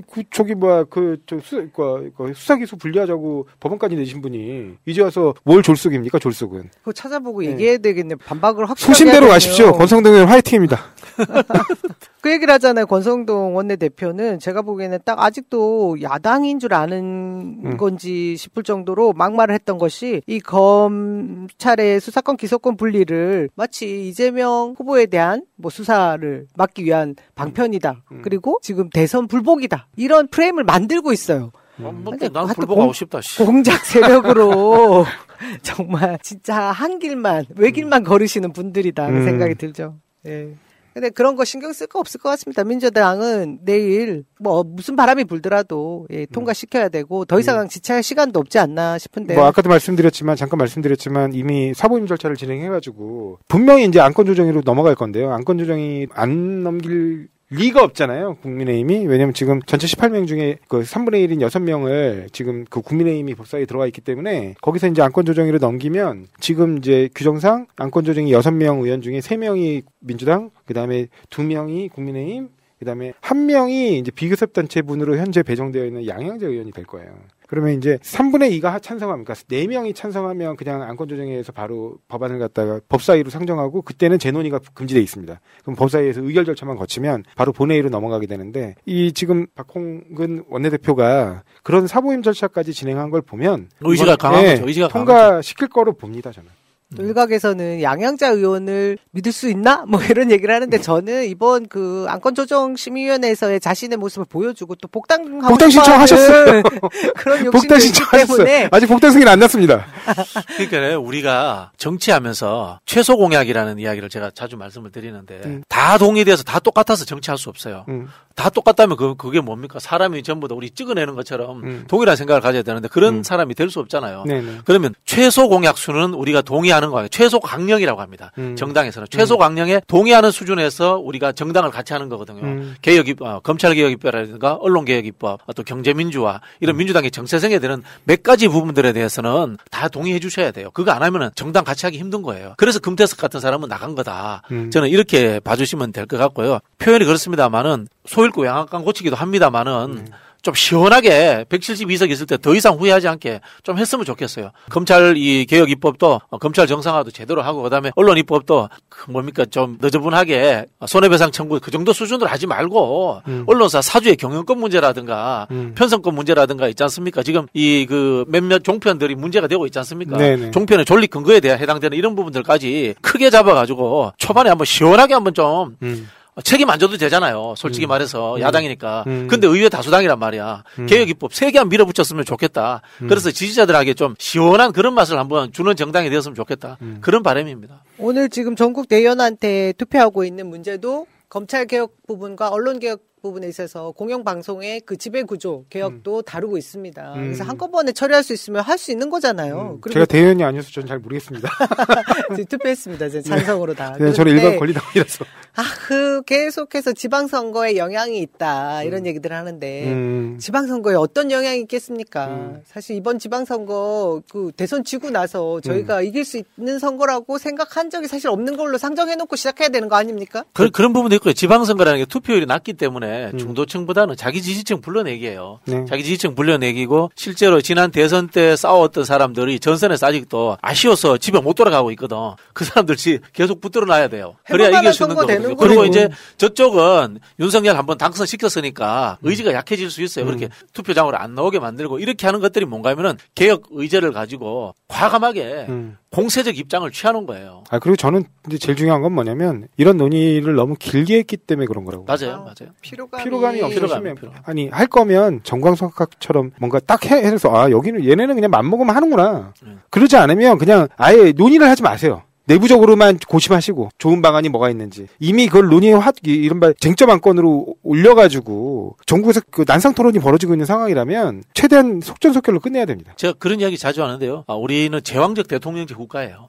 그게 뭐냐면은 광역단체장 또는 단체장 한두 개 뺏기더라도 대선을 이길 수 있는 뿌리를 지금부터 계속 뿌려가야 돼요. 저는 그런 부분에서 지금 시기야말로 우리가 눈치 안 보고 가장 과감하게 할 수 있는 시기다. 찔끔 감고 한번 해버리자.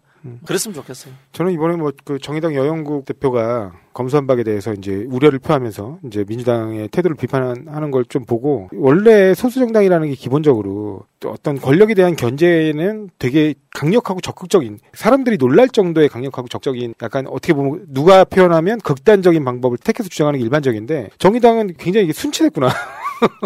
민주당보다도 더 그러면 어떻게 하라는 거지? 그럼 대안이 있으면 또 모르겠어요. 그리고 지금 또 그 이후에 사족을 붙이는 거 보면 현재 검찰이 문제가 많다라는 점을 인정도 해요. 그러면서 얘기하는 게 지금의 수사권 조정이 안착될 때까지 기다려야 돼요. 언제 안착되는 거죠? 그 반대 의견이나 다름없는 겁니다. 그렇죠. 이 말씀 드리고 싶은데 국민의힘에서 검찰 개혁으로서 불편한 사람은 정치인밖에 없다 이런 이야기를 하잖아요.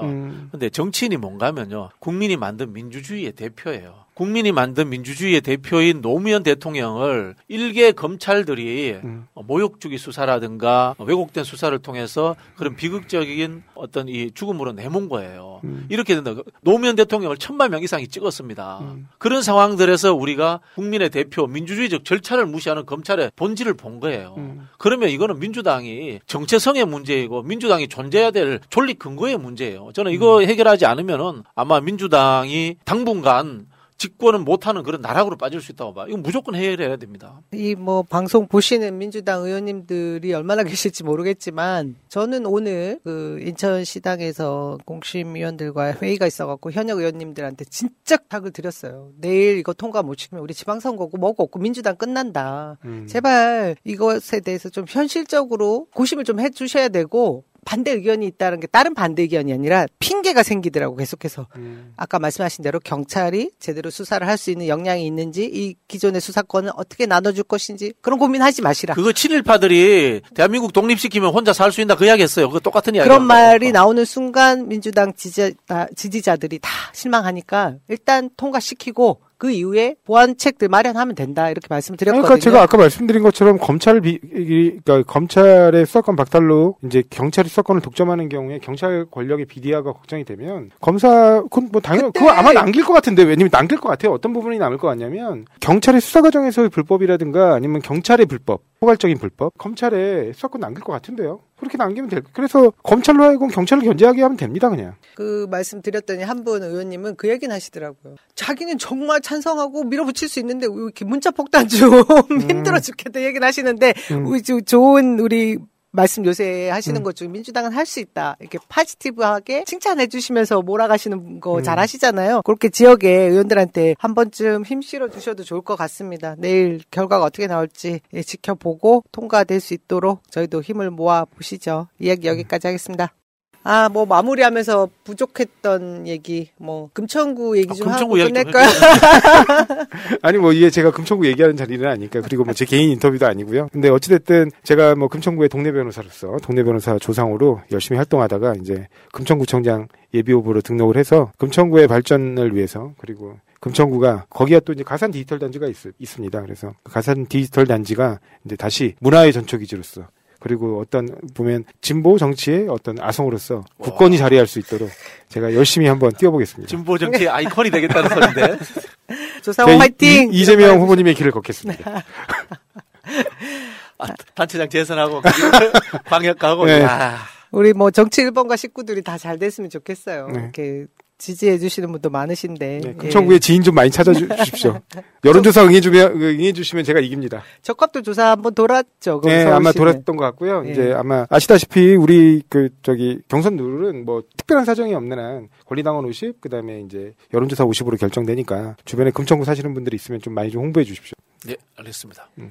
오늘 이야기 여기까지 할까요? 네. 네. 100년까지만 해보겠습니다. 정권 교체를 위해서라고 이 말을 써야 되는 것이 너무 씁쓸하지만 늘 기호 1번만 할 정당이 있습니다. 2016년부터 시작된 기호 1번은 2030년, 2040년, 2050년, 2060년, 2070년, 2080년, 2090년, 2100년에도 계속될 것입니다. 여러분들이 힘 불어 넣어주셔야지 가능한 일입니다. 예, 정치 1번가 94회 방송 여기서 마치겠습니다. 고맙습니다. 네, 감사합니다. 세상은 요지경 속이다. 새날 만에 아주 특별한 인터뷰. 오늘은 염태영 경기도지사 예비후보 나오셨습니다. 어서 오십시오. 예, 안녕하세요. 네. 민주당 경기도지사 예비후보 전 수원시장인 염태영입니다. 수원시장 그만둔 날, 나 이재명에서 뛸래, 하고 나오셨던 바로 그 기억이 새록새록하네요. 2월 14일 날 퇴임식하고 2월 15일이 대선 운동 시작일이라 그리고 그 밤에 와서 우리 새날에서 저를 또 초청해 주셨죠. 그러니까 뭐 수원이야 뭐 굉장히 유명한 도시고 특례시 정도 되니까 뭐 더 이상 말할 것도 없고 그 후로 이제 여러 가지 피드백들이 있었는데 딱 그런 이야기가 많았어요. 수원시장 염태영 정말 잘했어야. 정말 잘했어요. 그러니까 그 보수적이던 도시를 삼선할 정도면 아무튼 실력을 인정받은 사람. 그러니까 경기도의 도청 소재지, 소위 말하면 경기도의 수도인 곳을 한 12년 정도 했으니까 나 이제 경기도지사 할래. 뭐 이런 거 아니겠습니까? 네.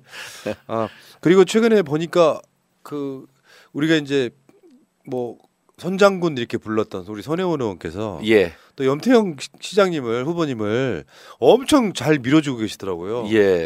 든든한 우군이 하나 생기셨어요. 보니까. 저도 잘 몰랐는데 어느 날 손혜원 TV에서 서울시장 후보군, 경기도지사 후보군을 쭉 놓고 경기도지사는 염태영이 돼야 된다는 취지로 막 홍보를 하셨더라고요. 그래서 깜짝 놀랐어요.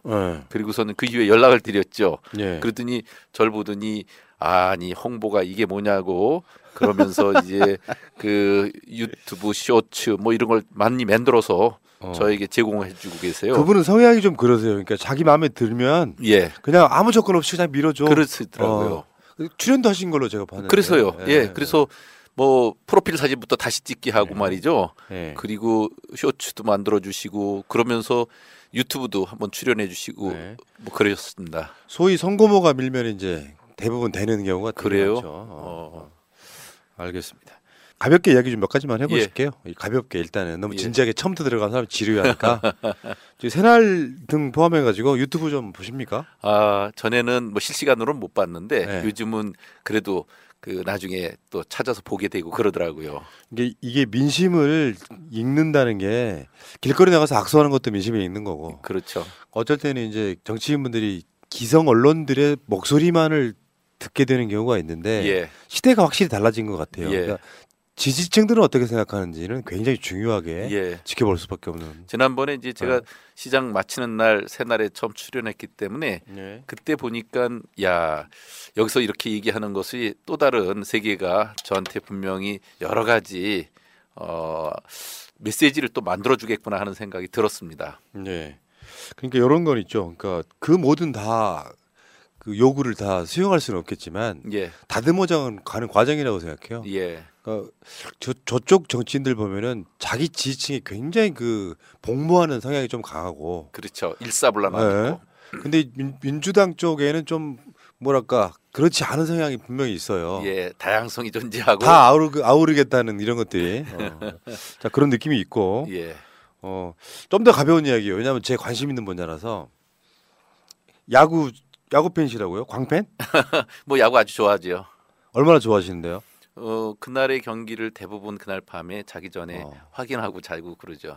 저도 그 야구를 했던 사람이고 어렸을 때는 그리고 어른이 돼서는 사회인 야구 일부 리그를 제가 직접 만들 정도. 아, 대단하시네. 지금 프로야구 딱 보면 그런 정도는 나와요. 그러니까 예. 저 선수가 지금 교체 타임이 아니다 정도. 예. 저 상황에서는 저거 변화구 타임인데 저걸 역으로 이 타자는 반대로 노리겠다 이런 정도가 보이는 정도. 그럼 감독하셔도 되겠네요. 네, 감독을 했었죠. 사회인 야구 팀을. 근데 사실 수원이라고 하는 도시가 다른 면에서 보면 스포츠의 도시 아니에요? 예, 스포츠의 메카입니다. 그러니까 축구팀도 있고 4대 프로 스포츠가 다 있습니다. 축구팀, 야구팀 또 뭐가 있어요? 배구, 농구 다 있죠. 배구, 농구. 예. 근데 수원에서 그러네 생각해 보니까 진짜 어마어마한 도시로구나. 예. 기초자치단체 중에 유일하게 4대 스포츠를 다 갖고 있고요. 예. 축구만 해도 K1에 한 예. 도시에 2개 팀이 있는 유일한 도시고요. 아, 야구 지난번에 우승했죠. 예. 그다음에 농구도 지금 남자 농구 2위를 달리고 있죠. 저번에 이재명 그 후보가 코리안 시리즈 예. 그때 직접 가서 관람했던 예, 4차전. KT. 예. KT 유치한 것에 이재명, 염태영 두 분이 엄청 노력했다는 이야기는 뭐.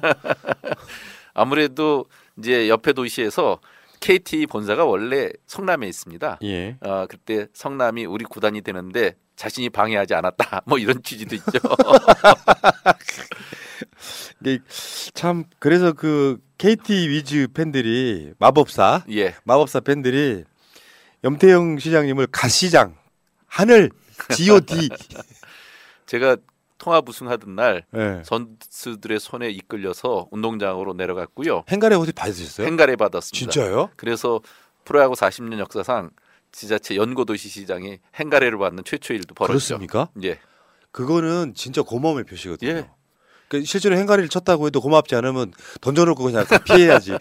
그날 밤 12시가 넘어서 호텔에서 축하연을 할 때도 저를 불러서 함께 우승컵을 다시 들어 올리게 하고 그러더라고요. 실제로 그 수원에 예전에 그 다른 팀이 있었다가 현대 유니콘스가 있었다가 그 팀이 해체되면서 연고 다른 데로 문제가 갔죠, 연고 문제가 인천하고 막 예.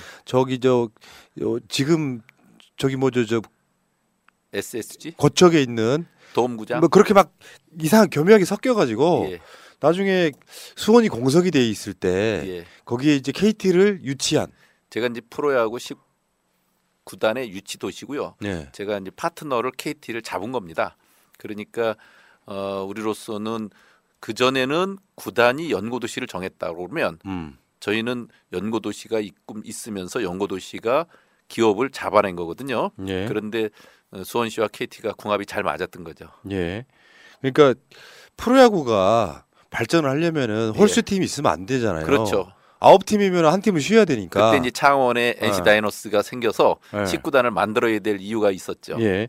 근데 거기다 이제 다시 이제 그 현대 유니콘스가 떠난 자리에 그 수원구장 저도 야구 한참 막 보러 다닐 때는 자주 갔던 곳인데 예. 거기에 또 지금 보니까 이 프로야구가 이렇게 되는데 우리 염 시장님의 염 후보님의 공이 좀 크다. 예, 2차례에 걸쳐서 리모델링 증축을 하고 그래서 지금은 뭐 신설 구장 못지않게 예. 쾌적한 그리고 관람 문화가 형성되는데 아무런 문제가 없는 그런 괜찮은 구장이 됐습니다. 지금 선진국이 됐을 때 가장 중요한 것 중에 하나가 여가 문화거든요. 예, 여가. 근데 최근에 이제 그 KBO 총재가 된 그 전 그 허구현 해설위원께서 예. 최근에 분노해가지고 기자회견 한 적이 있어요. 최근에 예. 뭐냐면은 대전 이야기인데 예. 대전은 이제 그 수원 염시장님 같은 그런 식으로 도와주는 게 아니라 실제로 대전 구장이 열악하거든요. 예. 그래서 구장을 하나 지어야 되는데 짓겠다고 약속을 해놓고 그걸 또 틀어. 그러니까 신임 KBO 총재가 화딱지가 나가지고 이러면 떠날 수도 있다. 예. 그러니까 대전은 지금 하나가 떠날 수도 있는 분위기인데 예. 그 허구현 총재가 해설위원 시절에 한 말입니다. 염태영 시장은 약속을 100% 지킨 지자체장이다. 이런 사람 드물다. 이런 사람도 없습니다. 했다는 거예요. 예. 그분이 프로야구 40년사의 기록을 남긴 책을 하나 썼는데 예. 그라운드론 패배를 모른다라는 책을 쓰셨더라고요. 그걸 책을 저한테 보내주셔서 보니까 그 안에 제 얘기가 있고 그 대목이 있더라고요. 그러더니 그 이후에 허구현 해설위원도 유튜브를 하시는데 저를 초청해서 또 유튜브도 하시고 그러셨어요. 그렇구나. 그리고 저한테 약속왕이라는 새로운 타이틀을 하나 안겨주신 분이죠. 우리나라 법안 중에 그런 거죠. 그 새로운 구장 하나 지려면 개인이 질 수가 없잖아요. 그러니까 일반 시가 짓는 구단이 짓는 건 불가능하잖아요. 보통은 이제 지자체가 운동장을 내놔야죠. 그래서 거기에 그걸로 만들어지는 그 지역 경제 활성화 부분이 있기 때문에 예. 협조를 해줘야 되는데 옛날 꼰대들이 뭔 야구야, 뭔 축구야 아직도 그러신 분들이 있거든요. 예. 세금 걷다 쓰면 안 된다고. 예. 근데 실제로 시민들의 레포츠로서 여가 문화로서 굉장히 건강한 문화지 않습니까? 그럼요. 가족이 즐길 수 있고 또 동호인들이 또 상당히 있는 거니까. 그리고 그게 그 도시의 브랜드를 높여줘요. 그래서 브랜드 가치가 상당히 있는 겁니다. 예. 그리고 부가적으로 그 주변의 지역 경제 활성화에도 도움이 되는 거거든요. 그런데 이제 지자체로서는 운동장을 만들고 또 그 시설을 제대로 해줘야 되고 이런 것이 부담이 돼서 그러는 모양인데, 근데 저는 효과가 훨씬 크기 때문에 그 정도는 지자체가 충분히 해줘야만 된다 이런 생각을 합니다. 지금 돈이 없는 나라도 아니고 예. 구장 막 옛날에 막 70년대부터 쓰던 거 그냥 그대로 보수해갖고 쓰고 그러는 그걸 거죠. 잘 KT하고 약속을 지켰더니 예. KT가 부산에 있는 농구팀 KT 소닉붐을 수원으로 연고도시를 옮겨왔잖아요. 떠나버렸네. 예, 그래갖고 수원에는 KT 소닉붐이라고 하는 또 프로 농구팀까지 생겼죠. 예. 그 농구팀 오자마자 저는 그 전용 경기장을 KT 소닉붐 아레나 이렇게 이름까지 예. 바꿔줬습니다. 이야, 괜찮으신 분인데 야구 팬으로서요. 예. 제가 이 방송하면 아무리 바빠도 내가 응원하는 팀은 항상 결과는 보거든요. 일단 점수를 봐요. 졌다 그러면 그날 건 안 보고 스트레스 받고 싶지 않아서 이긴 것만 쭉 예. 들려보는데 그럼 KT 팬이시겠네요? 예. 지금? 예. 그렇군요. 저랑은 좀 달라서. 저 당연히 유치했던 우리 그 지역 연고팀인데 전 그 팀 응원해야죠. 알겠습니다. 올해는 기아가 우승했으면 좋겠습니다. 그냥 웃고 마시네. 예. 그 아무래도 지난해 저력을 우리 KT가 보였고 올해 네. 전력이 결코 약화돼 있지 않으니까 올해 기아도요 예. 만만치 않아요 지금. 그러니까 한국 시리즈에서 붙자고요. 예. 양현종도 들어왔고 나성범도 들어왔고 예. 기아가 우승할 것 같습니다. 지금 KT가 몇 위인지는 혹시 아세요? 지금은 이제 초반이라 1차전 의미가 없죠? 예, 1차전 이기고 그다음에 이제 역전패도 하고 좀 그렇습니다. 참 알겠습니다. 댓글창에 지금 강백호가 지금 쉬고 있거든요. 다쳐서. 강백호가 지금 쉬고 있구나. 예. 그게 문제네. 주포잖아요, 주포. 예. 야, 잘한대요, 진짜. 예. 알겠습니다. 자, 여기까지 여러분들 분위기 좀 달궈보려고 했던 말이었고요. 이제 본격적으로 한번 가볼게요. 일단은 인간 염태형 탐구. 아, 그래요? 네, 그러니까 어제 바로 이 시간에 안민석 의원 나오셨거든요. 아, 그래요? 근데 실제로 안민석 의원에 대한 이 고정 이미지가 싹 없어지는 그런 인터뷰였어요. 제 3년 후배입니다. 고등학교. 네. 지금 나이로 지금 누르시려고 그러시는 거죠? 아니요, 그런 게 아니고 2년이 그렇게 된다 이런 얘기입니다. 그런 거였어요? 예. 그러니까 단편적 이미지만 갖고 있다가 이야기를 들어보면 사람이 입체적이 되잖아요. 그러죠. 그러면 그 이미지 하나만 있던 사람한테 다른 이미지가 생겨서 예. 굉장히 훌륭한 인터뷰였다고. 예, 혼란스럽진 않았죠? 전혀. 그러니까 시장님도 그런 인터뷰 하시라는 이야기예요. 예. 저는 이겨줄 사람 지지합니다.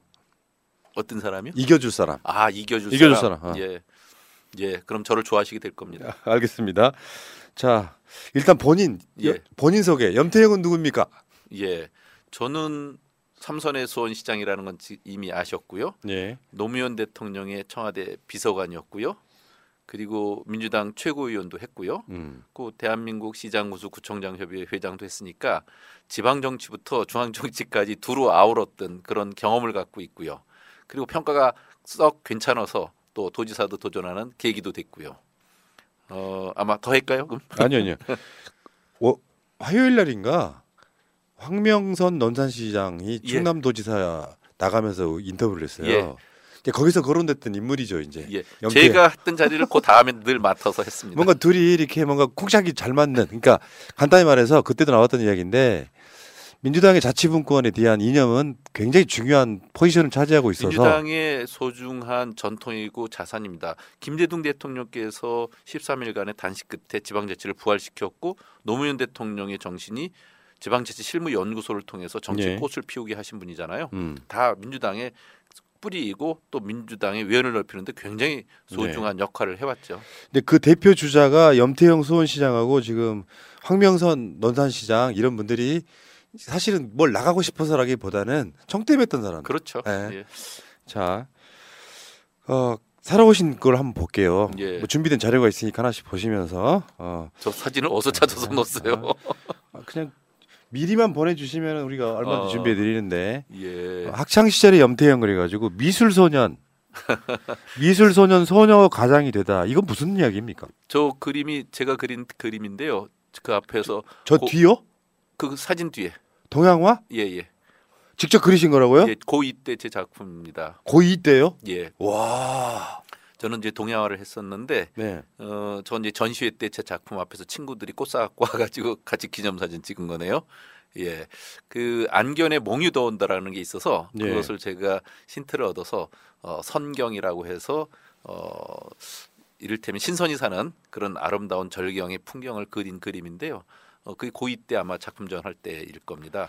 근데 중1 때 아버님 돌아가시고 고1 때 어머님 돌아가시고 제가 가장 장남이었기 때문에 소년 가장 같은 역할을 할 때예요. 그래서 야, 이재명 지사도 어렸을 때 불우했지만 예. 다른 면에서 굉장히 불우하셨네요. 그래요. 이러기 쉽지 않잖아요. 예. 두 분 다 돌아가셔 버리면 어떻게? 예. 그래서 이제 할아버지 댁에 들어가서 살았고, 근데 2년 후에 또 할머니 돌아가시고, 또 2년 후에 할아버지 돌아가시고 그래가지고 그야말로 한 6, 7년 사이에 청소년기에 그 4번의 맞상제를 합니다. 예. 하여튼 뭐 그렇게 불우한 시절이 있었고요. 그때 제가 이제 기독교를 믿었고 또 그러면서 그런 것을 달래는 그림 한 편의 방법이 또 그림 그리는 거였거든요. 그래서 미술을 참 좋아했고 그림 그리는 걸 좋아했고 그랬습니다. 아, 갑자기 그 말씀을 들으니까 예. 저 아버지 돌아가신 게 군대 제대할 때쯤이었거든요. 예. 그거 제외하고 나면 그런 상을 당해본 적이 없어서. 예. 근데 상식적으로 그 유년 시절 사춘기 이런 때 이렇게 많은 분들이 돌아가셔 버리면은 인생의 평생의 트라우마처럼.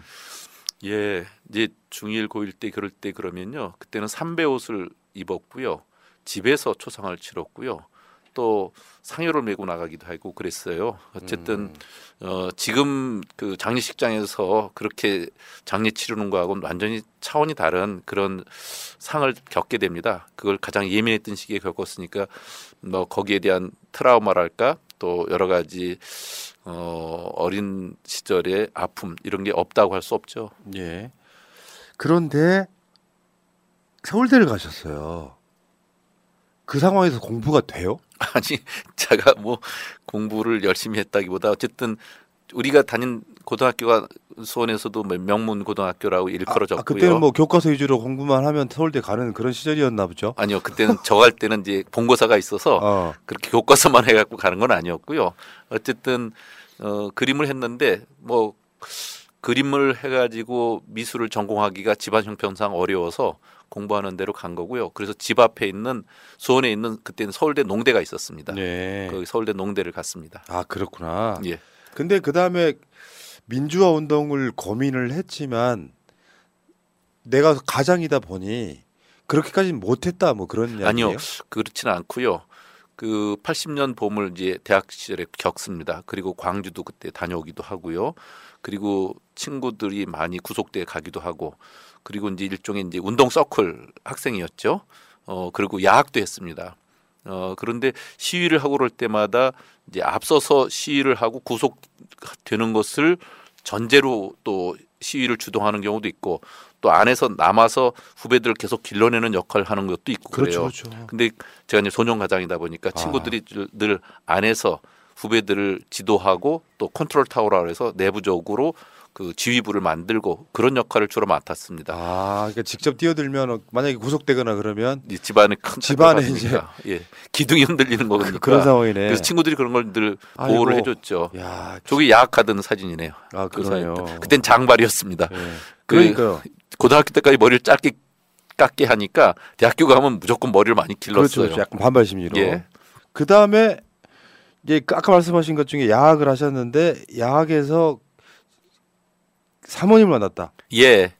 이제 아내는 이제 영문과를 다녔고 저는 이제 농대를 다녔는데 아내는 영어 교사를 했고 저는 미술 교사를 했었습니다.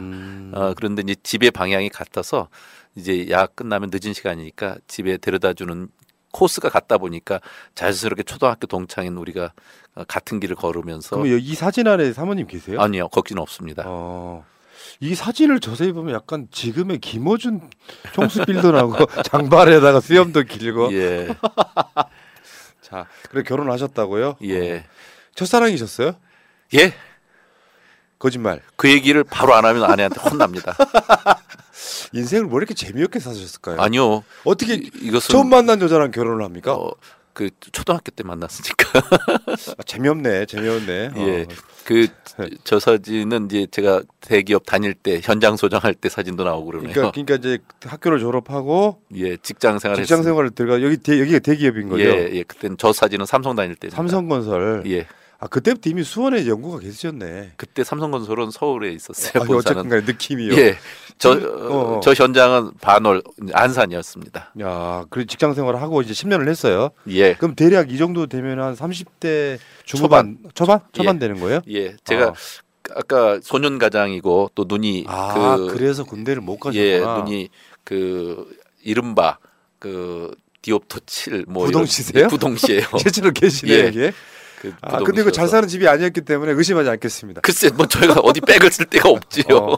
실제로 부동시로 가신 분이 계시는구나. 예. 회사를 다니시다가 그래서 군대를 면제받았기 때문에 졸업하자마자 취업을 했고 취업하고 막내 동생 이제 공부 마칠 때까지 직장 생활을 했고 그리고서는 이제 그 책임을 다할 시점에 나서서 시민운동 환경단체를 만들었죠. 저거는 시민환경운동 할 때의 사진이네요. 그러니까 예. 대기업을 다니는데 좋은 대학교 나와서 대기업을 다니는데 뜬금없이 지금도 마찬가지지만 시민운동 한다고 그래서 생계가 해결되지는 않잖아요. 예. 뭐 그때는 이제 친구들이 다 노동운동, 농민운동 가고 또 감옥살이도 많이 했고 그런데 저는 제 역할이라는 게 빨리 집안을 책임져야 된다는 것 때문에 직장 생활을 했었고 그래서 그 직장 생활이 제 몫을 다할 때쯤 나서서 시민운동을 하게 됐던 건데 그때 아내가 이제 동의를 해줘서 하게 됐죠. 예. 그런데 아내는 그렇게 오래 할 줄 모르고 동의를 했을 거예요. 근데 한 3년 하다 말겠지 했는데 그 일이 10년 뭐 이렇게 지속됐던 거죠. 남편이 하고 싶어 하니까. 그때는 시대적 소명 앞에서 맞아요. 내가 그런 일을 하는 것을 크게 부끄러워하지 않고 그러니까 해야 될 몫이라고 생각한 게 있었습니다. 그리고 이제 상당수의 그 부인들이 대부분 희생을 많이 하시잖아요. 예, 아내가 이제 그때 계속 교사를 하면서 최소한 이제 집안의 생계 같은 건 책임을 졌죠. 그렇게 시민운동, 환경운동을 하다가 결국에 노무현 대통령에 예. 의해서 청와대로 픽업되는 거죠. 예. 그게 이제 시민운동 할 때 어떤 시민운동이었냐면 환경운동도 하고 그 유엔의 지속가능 발전 운동이라고 경제적으로 사회적으로 환경적으로 건전한 발전을 하는 지속가능 발전 의제 운동을 했어요. 그것을 갖고 이제 전국 기구도 만들어서 지금은 이제 전국 지속가능 발전 협의회라고 하는 이름으로 모든 도시에 다 있는 연대 기구가 있는데 그 기구를 제가 만들었죠. 예. 그래서 그 운동을 하고 있으면서 대통령 직속 지속가능 발전위원회 위원도 하고 그랬어요. 그게 이제 정치에 입문하게 된 계기가 그때는 되는 시민운동이었는데 2002년에 노무현 대통령이 당선됐죠. 그리고 인수위 때 와서 도와달라고 그래서 한 두어 달 단 인수위의 자문인으로 참여했어요. 그리고 전 다시 시민운동을 했는데 2004년쯤 와가지고 환경 비상시국회의라고 계속 환경 사안이 터지니까 그때 청와대에서 인수위 때 환경 기초를 쌓은 염태영이 와서 환경 비서관 역할을 해달라 이런 요청을 받았어요. 그래서 들어간 게 2005년 연초입니다. 그러니까 2005년 연초에 청와대 들어간 게 지금의 이제 이 방향성으로 이제 가기 시작하는 그런 계기가 된 것 같습니다. 정치에 입문하게 된 계기는 예. 이제 환경운동을 하다가 노무현 대통령이 불러서 예. 근데 거기서 이제 그걸로 끝났으면 또 정치 영역이라고 보기 좀 어렵거든요. 근데 2005년에 그래서 이제 환경 비상시국회의 주요 현안이 되는 걸 이제 대부분 해소하고 대통령께서 국가 지속 가능 발전 비전 선언도 했는데 2006년도 되니까 지방선거가 됐는데 열린우리당으로 수원시장 나갈 사람이 없는 거예요.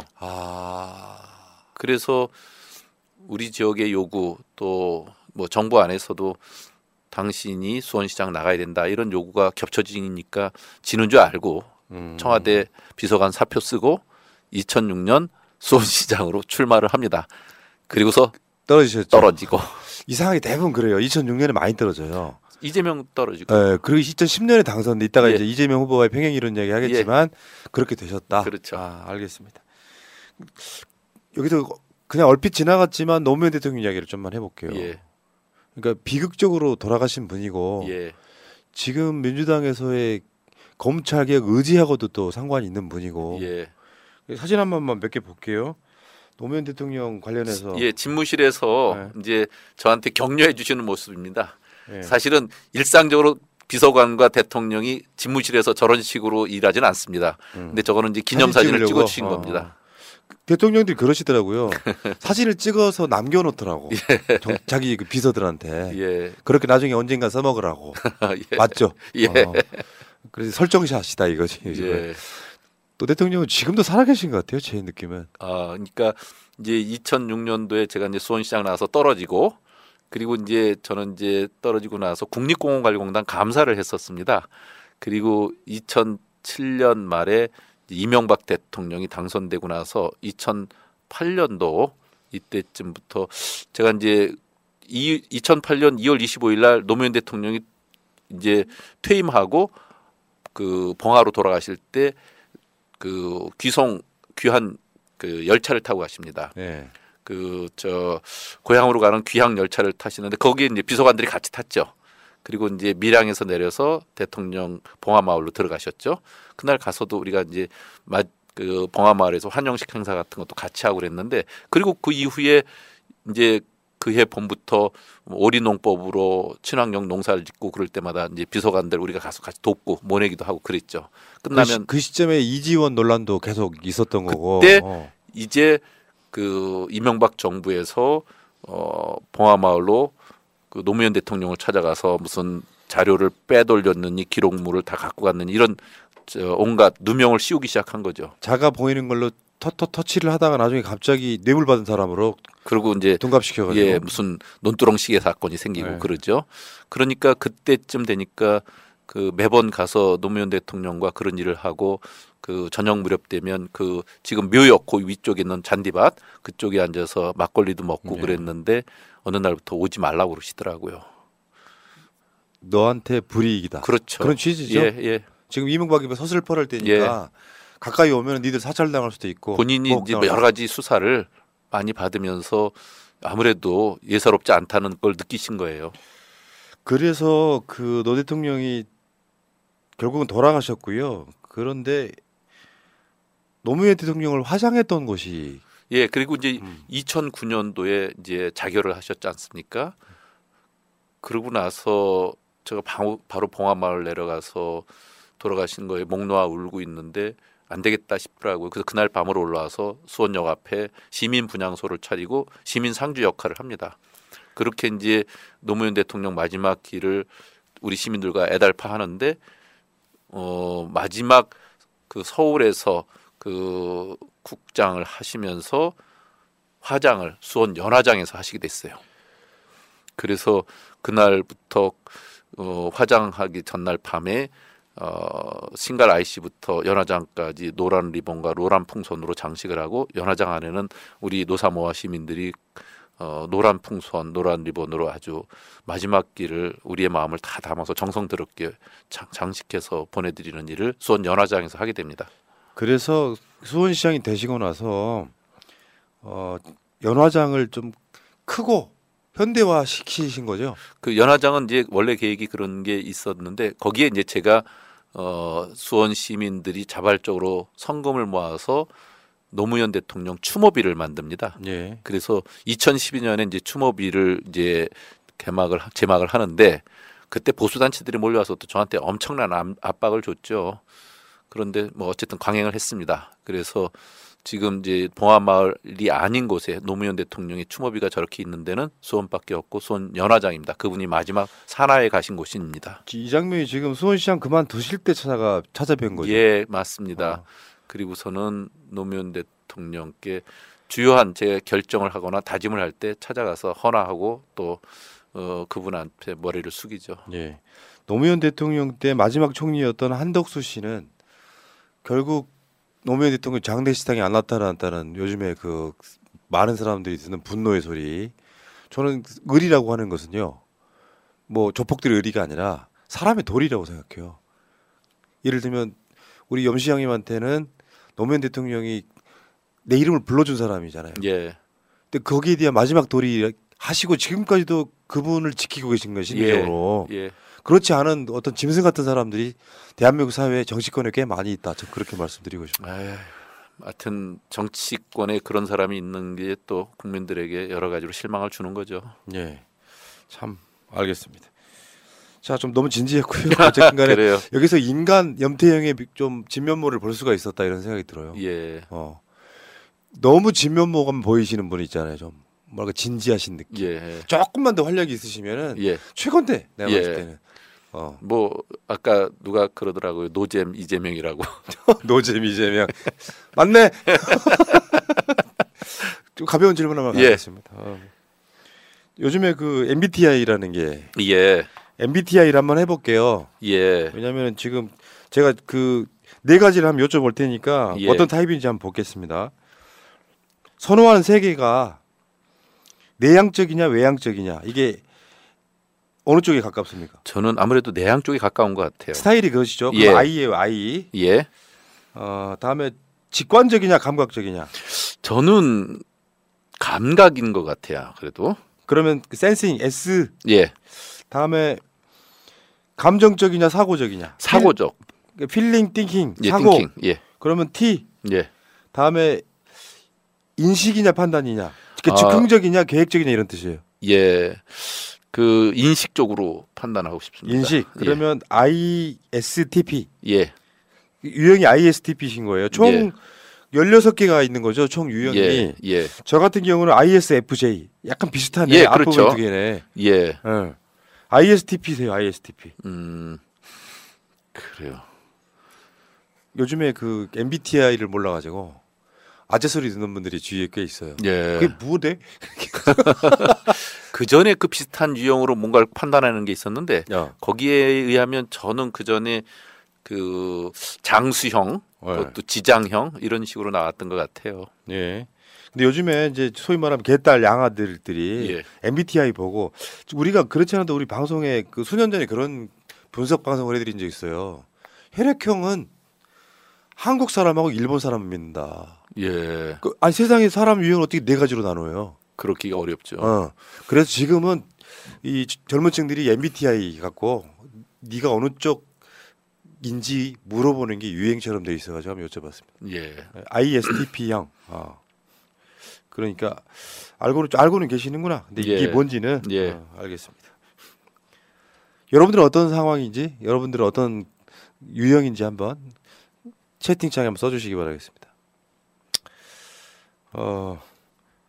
이 다음에 이제 이재명, 염태영 평행이론으로 한번 가보겠습니다. 닮았다는 거고 사실 그 자리가 이재명 후보의 자리였기 때문에. 그리고 지금 이번 지방선거를 대선의 연장전으로 보시는 분들이 많고, 그러니까 아깝게 석패한 이재명 후보를 지키기 위해서는 민주당이 경기도지사를 가져와야 된다. 저쪽은 뭐 출마 일성들이다, 뭐 경기도의 비리를 밝히겠다 이런 소리인데 정치적 선동일 뿐이죠 사실. 비리가 있다는 게. 그래서 이재명과 염태영은 참 닮았다라는 차원에서 평행이론 한번 볼게요. 첫 번째 평행이론, 시민운동으로 시작했다. 제가 환경운동했고 그 이재명 전 성남시장 그분은 이제 노동 인권운동 인권 변호사 역할을 했죠. 성남에서 그 시민단체를 만들어서 뭐 집행위원장 뭐 이런 거 했습니다. 그때 저희는 만났었어요. 거의 그때 만난 사이예요? 30년 다 됐죠. 1990년대 중반 정도 됐어요. 그러니까 이재명 그 지사가 성남 시민모임 대표였고 변호사였죠. 지금 저는 시장님께서는 수원 환경운동센터 사무처장 역할을 했고요. 그러시네. 뭔가 비슷하게 가는데 지금 이거 쭉 가면 대선까지 가는 거 아니에요? 제발. 자, 여기서 일단 첫 번째, 두 번째, 지방자치 수호를 위해 단식 투쟁했던. 저기 사진 나오네요. 2016년 박근혜 정부 때 성남시, 수원시 예산을 뭐 1,000억 이상씩 뺏어갑니다. 그때 이제 저희가 광화문 광장에서 텐트 치고 단식 농성했죠. 제가 저기 여러 번 갔었고요. 나중에 저하고 시장님은 몇 년 후에 이렇게 방송으로 만나게 될 운명이었던 거예요. 그때는 이재명 시장 때문에 갔었는데 그 옆에 염태영 시장이 계셨구나. 근데 이제 그때 6개 도시가 해당 사항이었는데 3사람의 시장이 단식을 했고요. 이제 저는 이제 대표격이었는데 그 당시는 그럴 때 그 이재명 시장이 자신이 그 단식을 거기서 하겠다 그래서 저는 하루를 하고 그 외의 날들은 이제 전국을 돌면서 모든 지자체장들한테 우리가 하는 것이 타당하다고 하는 의미가 있다고 하는 것의 동의를 얻으러 다니기 시작해요. 그래서 아마 그 이후 오셨을 땐 제가 없었을 때일 겁니다. 예. 근데 여기서 돌발 질문 하나. 예. 그러니까 이재명 경기도지사가 전도민 재난지원금 나눠주자고 할 때, 예. 이제 잘못 알려진 거를 제가 예. 바로 잡아 드리려고. 그러니까 그 당시에 이 경기도의 굉장히 그 큰 도시의 시장들이 예. 그걸 반대했다. 뭐 이런 선동들이 있어요. 저는 잘못된 걸 알고 있지만. 예. 팩트가 아니고요. 팩트가 아니죠. 예. 그때 국가도 그런 일을 하지 않을 때 이재명 경기도지사가 전도민 재난 기본소득 이렇게 불렀어요. 이것을 주자. 도에서 10만 원씩 해서 줄 테니까 각 지자체에서 5만 원이 됐든 10만 원이 됐든 그 이상이 됐든 매칭해서 같이 하자 이렇게 제안을 했어요. 그래서 대부분의 도시들이 5만 원, 10만 원씩 했습니다. 우리도 10만 원을 했습니다. 그래서 수원시도 시민 1인당 도에서 나오는 10만 원과 시에서 나오는 10만 원을 같이 했는데 수원시가 이제 예산이 없던 가운데 빚을 내야 되니까 그 결정 프로세스가 좀 늦었어요. 근데 뭐 결국은 같이 하는 시점에서는 뭐 거의 갖고 그것은 또 3월 달에 결정돼서 진행되는데 4월 달에 총선이 있었어요, 그때. 예. 그래서 총선 전에 나가게 하는 게 아주 중요한 일이었어요. 왜냐하면 총선에서도 우리 민심에 우리가 또 많은 호응을 얻기 위해서도 그 빨리 지급하는 게 굉장히 중요한 일이기도 했어요. 그러니까 정치적으로 이제 가짜 뉴스를 돌리는 사람들이 염태영은 이재명 반대한 사람이야. 그건 아니다. 그거 말고 또 그때 그 시장님들 보면은 되게 그런 요구 아닙니까? 경기도가 좀 더 쓰지? 뭐 그런 요구잖아요. 반대한 게 아니라. 예, 10만 원이면 경기도에서는 적지 않게 쓴 거고요. 네. 각 지자체에서 돈이 없는 데가 5만 원 쏜 데도 있고 그랬는데 저는 빚까지 얻어서 10만 원을 썼습니다. 예. 잘못된 정보 제가 정정해 드렸고요. 또 하나가 그때 이제 그 카드로 또 지역화폐로 이렇게 줬거든요.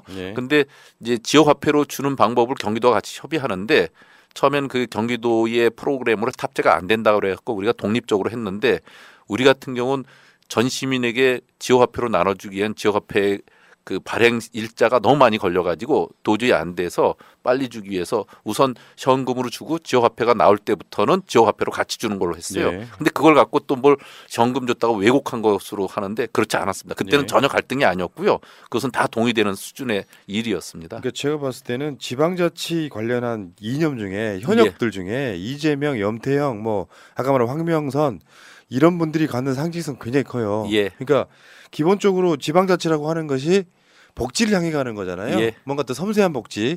그 과정에서 이재명 후보의 정책을 반대했다. 그러니까 이 사람은 이재명하고는 반대파였다. 이런 식으로 논리를 만들어내니까 참 그게 좀 안타깝더라고요. 이런 식으로 하는 건 안 되고. 왜 그렇게 갈라치기를 일부러 하려고 하는지 모르겠어요. 그렇기도 하고 실제로는 그게 이재명 지사라고 할지라도 뭔가 좀 잘못된 부분이 있으면 서로 협의해가면서 맞춰가는 과정이 민주주의거든요. 그러니까 이재명 지사도 그런 건 바라지 않는 거죠. 그 이를테면 평행이론을 여기 안 썼지만 지난해에 그 국가가 전 국민에게 대한 재난 지원금을 줄 때 민주당에서는 100% 다 주자고 했는데 결국은 그걸 반대해서 당에서 80% 수준으로 만들어서 일단 예산을 올렸고 그걸 갖고도 국회에서 논의 과정 중에 100%를 주려고 계속 해다 안 되니까 결국 정부하고 합의한 게 88%까지 주는 걸로 했어요. 전 국민에. 그럴 때 경기도는 그럼 12%는 우리가 주겠다고 나섰어요. 그래서 그것 12%를 골라내는 것이 굉장히 현장에서는 어려웠고 민원이 엄청 많아집니다. 그러니까 그것을 줄이기도 하고 또 기본소득이라는 걸 갖고 빨리 지역화폐로 전 그 골목 상권에 도움을 주기 위해서는 12%까지라도 빨리 해서 주는 게 중요했거든요. 그래서 경기도에서 국가가 안 주는 나머지 부분을 100% 경기도민을 주기 위해서 지사님이 저하고 굉장히 긴밀히 협의했어요. 데이터 갖고 다. 그래서 우리는 100%를 이런 방법으로 줍시다. 예산이 얼마 필요합니다. 그런 뒷얘기는 잘 모르죠. 그 시장님 지금도 비슷한 상황이 오면 경기도지사가 되셨어요. 정부에서 한 80%면 주겠다고 해. 어떻게 하실래요? 저는 이를테면 50% 주면 50% 나머지 주기가 어려워서 못 줄 수는 있지만 80% 90% 가면 그 나머지를 100% 줘야지 그거보다 골라내는데 비용이 훨씬 더 많이 들고. 말도 안 되는 거잖아요. 그렇죠. 사실은. 그건 일부러 그렇게 쩔을 수가 없어요. 80%가 뭐야. 그 이전에 사례가 있었어요. 누리과정이라고 3세부터 5세까지 아이들에게 맞다. 90%를 준 거예요. 끝까지 그때 당시 국힘 쪽의 당이 반대해서 100% 못 주고 90% 줬는데 10%를 골라내다가 공무원이 과로로 죽고 여러 가지 사고가 나고 그 민원이 엄청나게 되니까 결국은 그쪽에서도 이거 잘못됐다. 100% 줍시다 해서 누리과정 결국 100% 다 주기로 해서 지금까지 진행되고 있거든요. 당시에 광역들 중에 여기 반대하는 그게 이재명 지사의 특성이라서 만약에 이재명 지사 같은 사이다가 안 나오면 어떡하지? 이게 이제 말로 하는 사이다가 아니라 실제로 잘못된 정책을 할 때는 당당하게 이거 잘못됐어라고 손 들 수 있는 그런 경기도지사를 원한다 이런 얘기죠. 예. 그래서 그때도 100%를 주는 것이 됐는데 그로부터 몇 년 지나지 않아서 90% 아닌 88%라고 12%를 잘라나는 게 그게 얼마나 한 번 교훈을 얻고도 그걸 고쳐지지 못하는 게 정부였어요. 그러니까 그 소득 선을 딱 잘라놓으면 받은 사람이 안 받은 사람보다 재산이 더 많아지잖아요. 말도 안 되는 그런. 그걸 누가 제일 앞장서 반대했겠어요. 기재부였습니다. 에이 그분이 야 요런 권력 강의 스킬이 대단하신데. 자 그래요? 다음에 그 다음에 세 번째 평행이론 함께 낙선 당선 비청산 똑같다 과정이. 그러니까 떨어진 건 2006년에 똑같이 떨어졌고 2010년에 시장이 됐을 때 성남도 빚이 많았고 수원도 빚이 많았죠. 근데 거기 모라토리엄 선언하셨어요. 예, 수원은? 성남은 모라토리엄 했고요. 저는 조용히 갚았습니다. 조용히 갚았어요. 그래서 낙선하고 나서 2010년에 당선되고 나서 빚이 많아서 빚을 갖고 있는데 그거 대단한 것 같아요. 예. 이게 어떤 방식으로 갚아요? 나 그게 궁금하네. 이제 그 성남 같은 경우는 판교 개발 이익금을 특별 회계로 갖고 있던 걸 그 전에 이대업 시장이 일반 회계로 갖다가 써서 호화청사 짓고 쓰는데 썼어요. 예. 그게 분식 회계라는 거예요. 그러니까 그치. 그건 처벌받아야 되는 거예요. 예. 그래서 그 이후에 정말 이대업 시장은 구속돼서 옥살이도 하죠. 예. 그리고 이재명 성남시장은 그때 호화청사 진 것을 시민에게 개방하는 일을 하죠. 예. 이제 그런 일이 있었고 저희 같은 경우는 그 돈을 매년 그 가용 예산이라는 게 조금씩 생기는데 그걸 갖고 빚부터 갚는 거예요. 그래서 성남과 수원이 한 3, 4년 이내에 대부분 다 갚았습니다. 아 보니까 성남은 5,200억, 수원은 3,200억을 갚았다. 예. 야, 빚 잘 갚는 분들은 이게 유능한 거예요, 이게. 그런데 2016년에 그 박근혜 정부 때 돈을 뺏어가는 일을 겪고 나서 적당한 빚을 지자하고 또 우리는 또 전략을 바꿨습니다. 부자니까 맞아요. 뺏어간다. 뭐 이런 식이 되더라고요. 맞아요. 열심히 해서 빚 갚아놨더니 니들은 부자니까 돈 안 줘. 예. 그래갖고 나중에 단식 투쟁 사실 그 맥락이 연결되는 거잖아요. 하하. 닮으셨는데요? 자, 다음 한번 봅시다. 깃발 더비. 예. 이름 갖다 붙인 거 이건 좀 유치한데요? 아니요. 근데 그때 깃발 더비, 시장 더비, 깃발 라스코 굉장히 유명했습니다. 깃발 라스코요? 예. 야, 깃발 라스코까지. 그러니까 성남하고 수원하고 축구팀이 성남 FC, 수원 FC.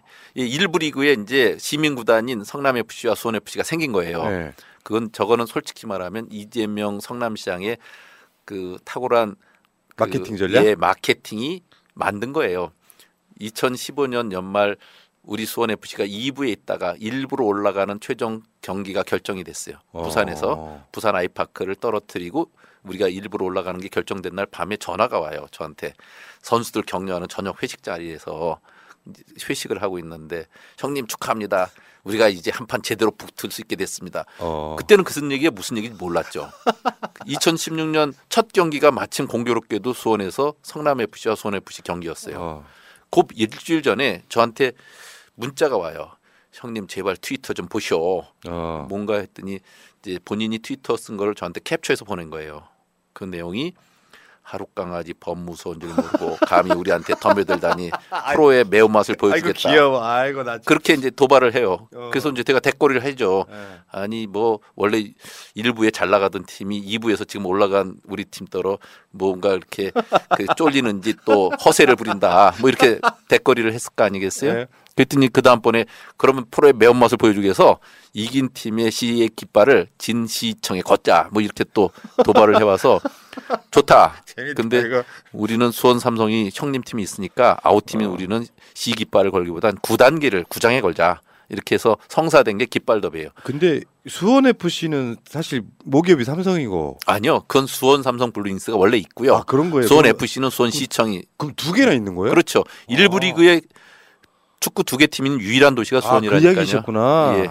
지금 성남 FC도 성남 시민들 거고. 예, 성남 FC가 시가 돈을 내서 만드는 수원 팀이고요. 삼성 블루잉 그럼 야 이렇게 되는 거군요. 저는 지금까지 그렇게 알고 있었어요. 수원 삼성 블루잉스는 삼성 구단이고요. 수원 연고로 있는 삼성 구단이고 그리고 수원 FC는 수원시와 시민들이 함께하는 수원 FC고요. 제가 워낙 축구에 관심이 없다 보니까 저는 월드컵도 안 봅니다. 그래서 그때 이제 첫 경기를 수원에서 할 때 아주 빅히트를 쳐가지고 그날 운동장이 처음으로 만석이 됩니다. 아 재밌었겠네. 예. 그런 측면이 있죠. 이렇게 서로 화제를 모아야. 예. 누가 이겼어요? 그날은 비겼어요. 비겼어요? 예. 아이 재미없어요. 어쨌건 간에 근데 두 팀이 2부 리그로 그에 그것도 평행이론이네. 예.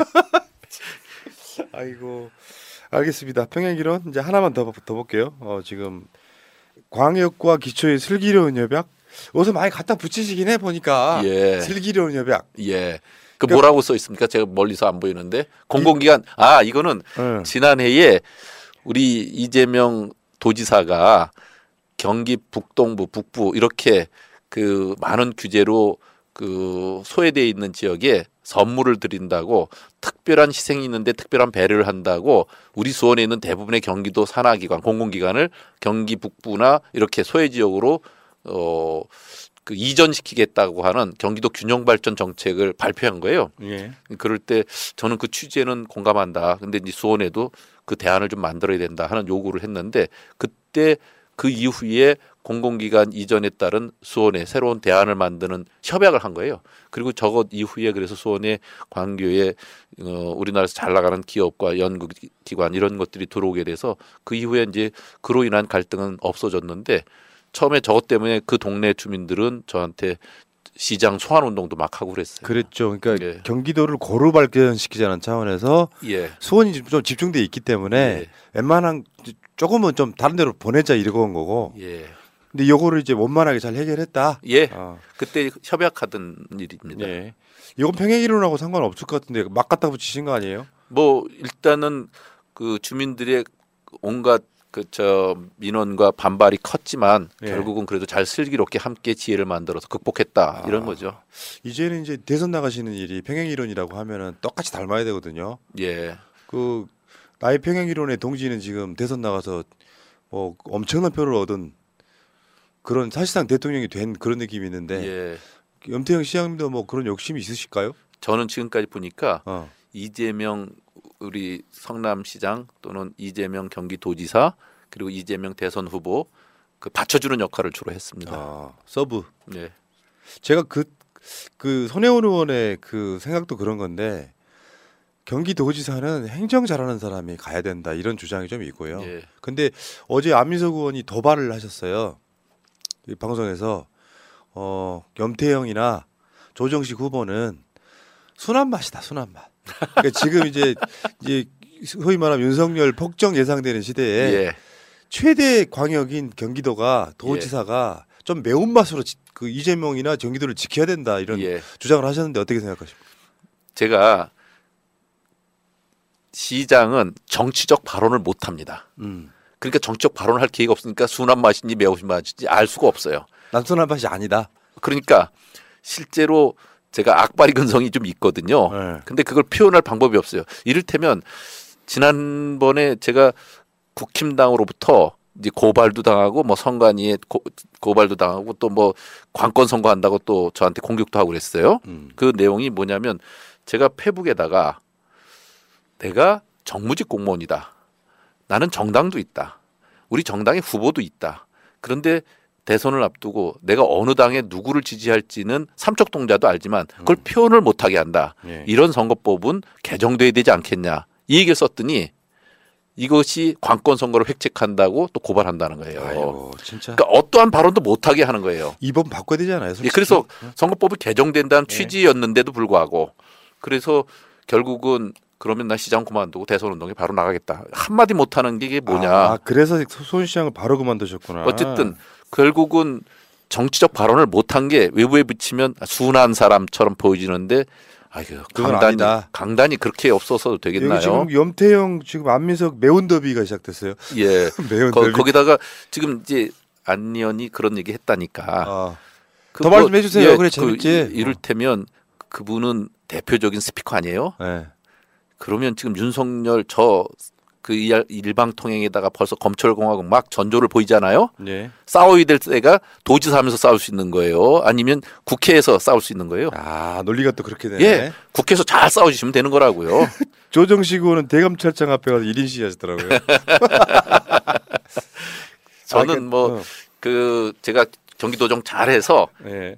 이재명 표 민생 정치를 잘 지켜나가서 윤석열 정부에서도 이렇게 민생으로 윤석열과 다른 민주당의 건강함이 있다는 걸 보여주는 게 제가 또 할 수 있는 일이죠. 알겠습니다. 그러면은 안민석 의원만 거론하면 안 되고 김동연 후보.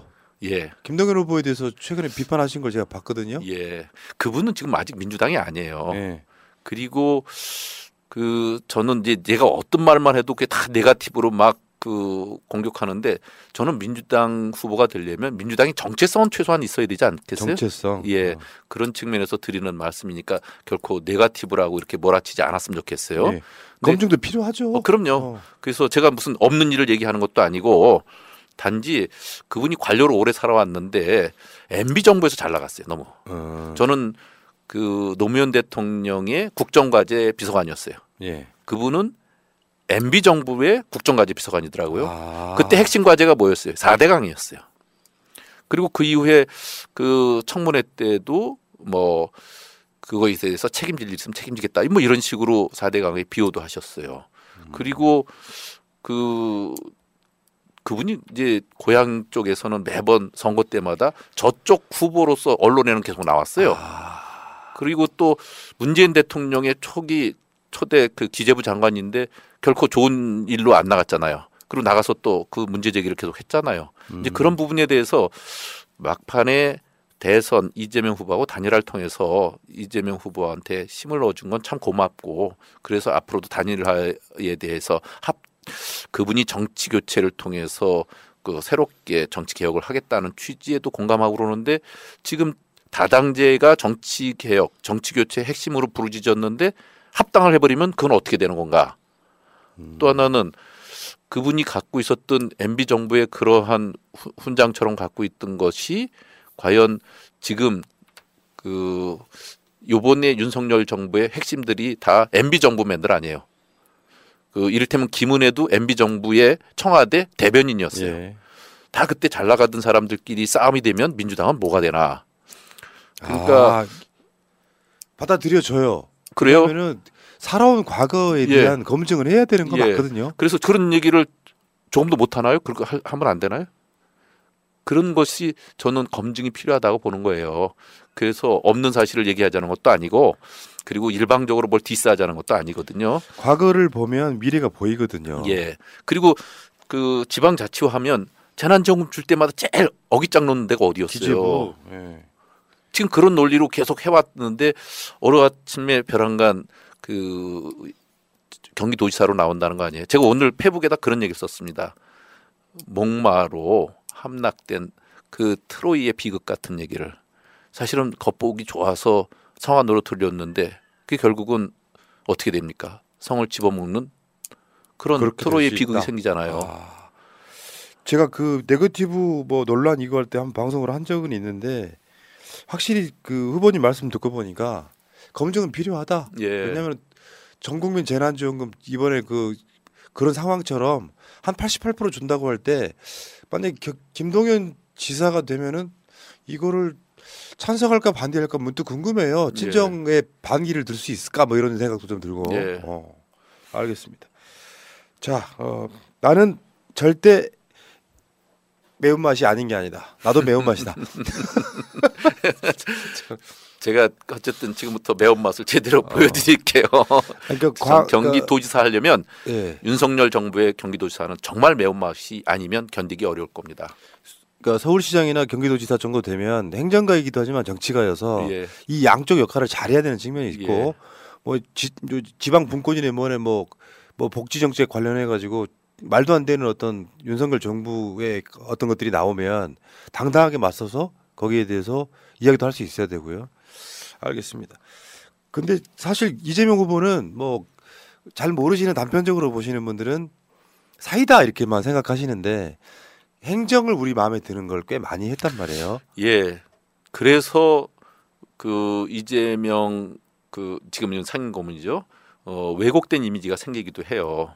그러니까 늘 정부에서 그 전에 하지 마 하면 지자체장들은 못 하거든요. 못 했죠. 근데 그 이재명 성남시장 경기도지사는 그럼에도 불구하고 부딪히고 했어요. 예. 그 효용성이 있었어요. 그러니까 정부에서 눈밖에 나니까 여러 가지 탄압을 받을 수밖에 없죠. 예. 그래서 강성 이미지가 또 한편 생기기도 해요. 뿐만 아니라 그렇게 여러 번 털리다 보니까 비리를 갖고 있으면 안 돼요. 예. 한 방에 가죠. 그러니까 그런 그 깨끗함도 생기고 또 스스로가 방어 본능이 생겨요. 그래서 웬만하면 어디에도 걸려들지 않을 만큼 철저히 또 본인 주의를 또 정리도 그쵸. 하고요. 그럼에도 불구하고 이제 그 유동열 같은 게 생겨갖고 안타깝긴 한데 문제는 그러는 가운데 이재명 그 지사가 후보가 그동안 쌓아 올렸던 것이 늘 보면 문제가 보이면 문제의 핵심을 파악하는 데 남다른 감각이 있고 그것을 전광석화처럼 해요. 그러니까 머뭇거림이 없어요. 그러니까 그게 사이다 같은 이제 그런 맛이 생기죠. 그래서 정책의 효용성, 효능감을 굉장히 극대화시켰어요. 예. 이제 그것이 성남에서는 뭐 무상 3대 시리즈, 이를테면 무상교복, 공공산후조리원, 그리고 또 청년배당 이런 게 생기지 않습니까? 도에 와서도 지역화폐 같은 게 굉장히 과감하게 쓴 거거든요. 예. 재난지원 그 경기진작책으로 굉장히 효용성이 높았던 거거든요. 이런 거.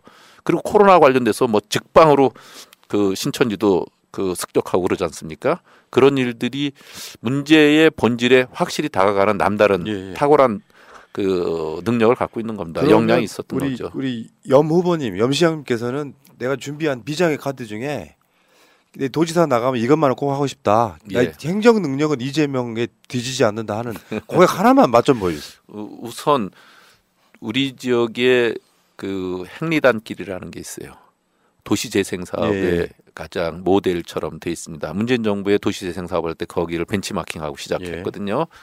그러니까 그 원도심을 고층 빌딩이나 재개발로 하지 않고 그걸 살리면서도 도시를 살리는 방법이에요. 도시재생 사업 이런 것도 전국화돼야 되고요.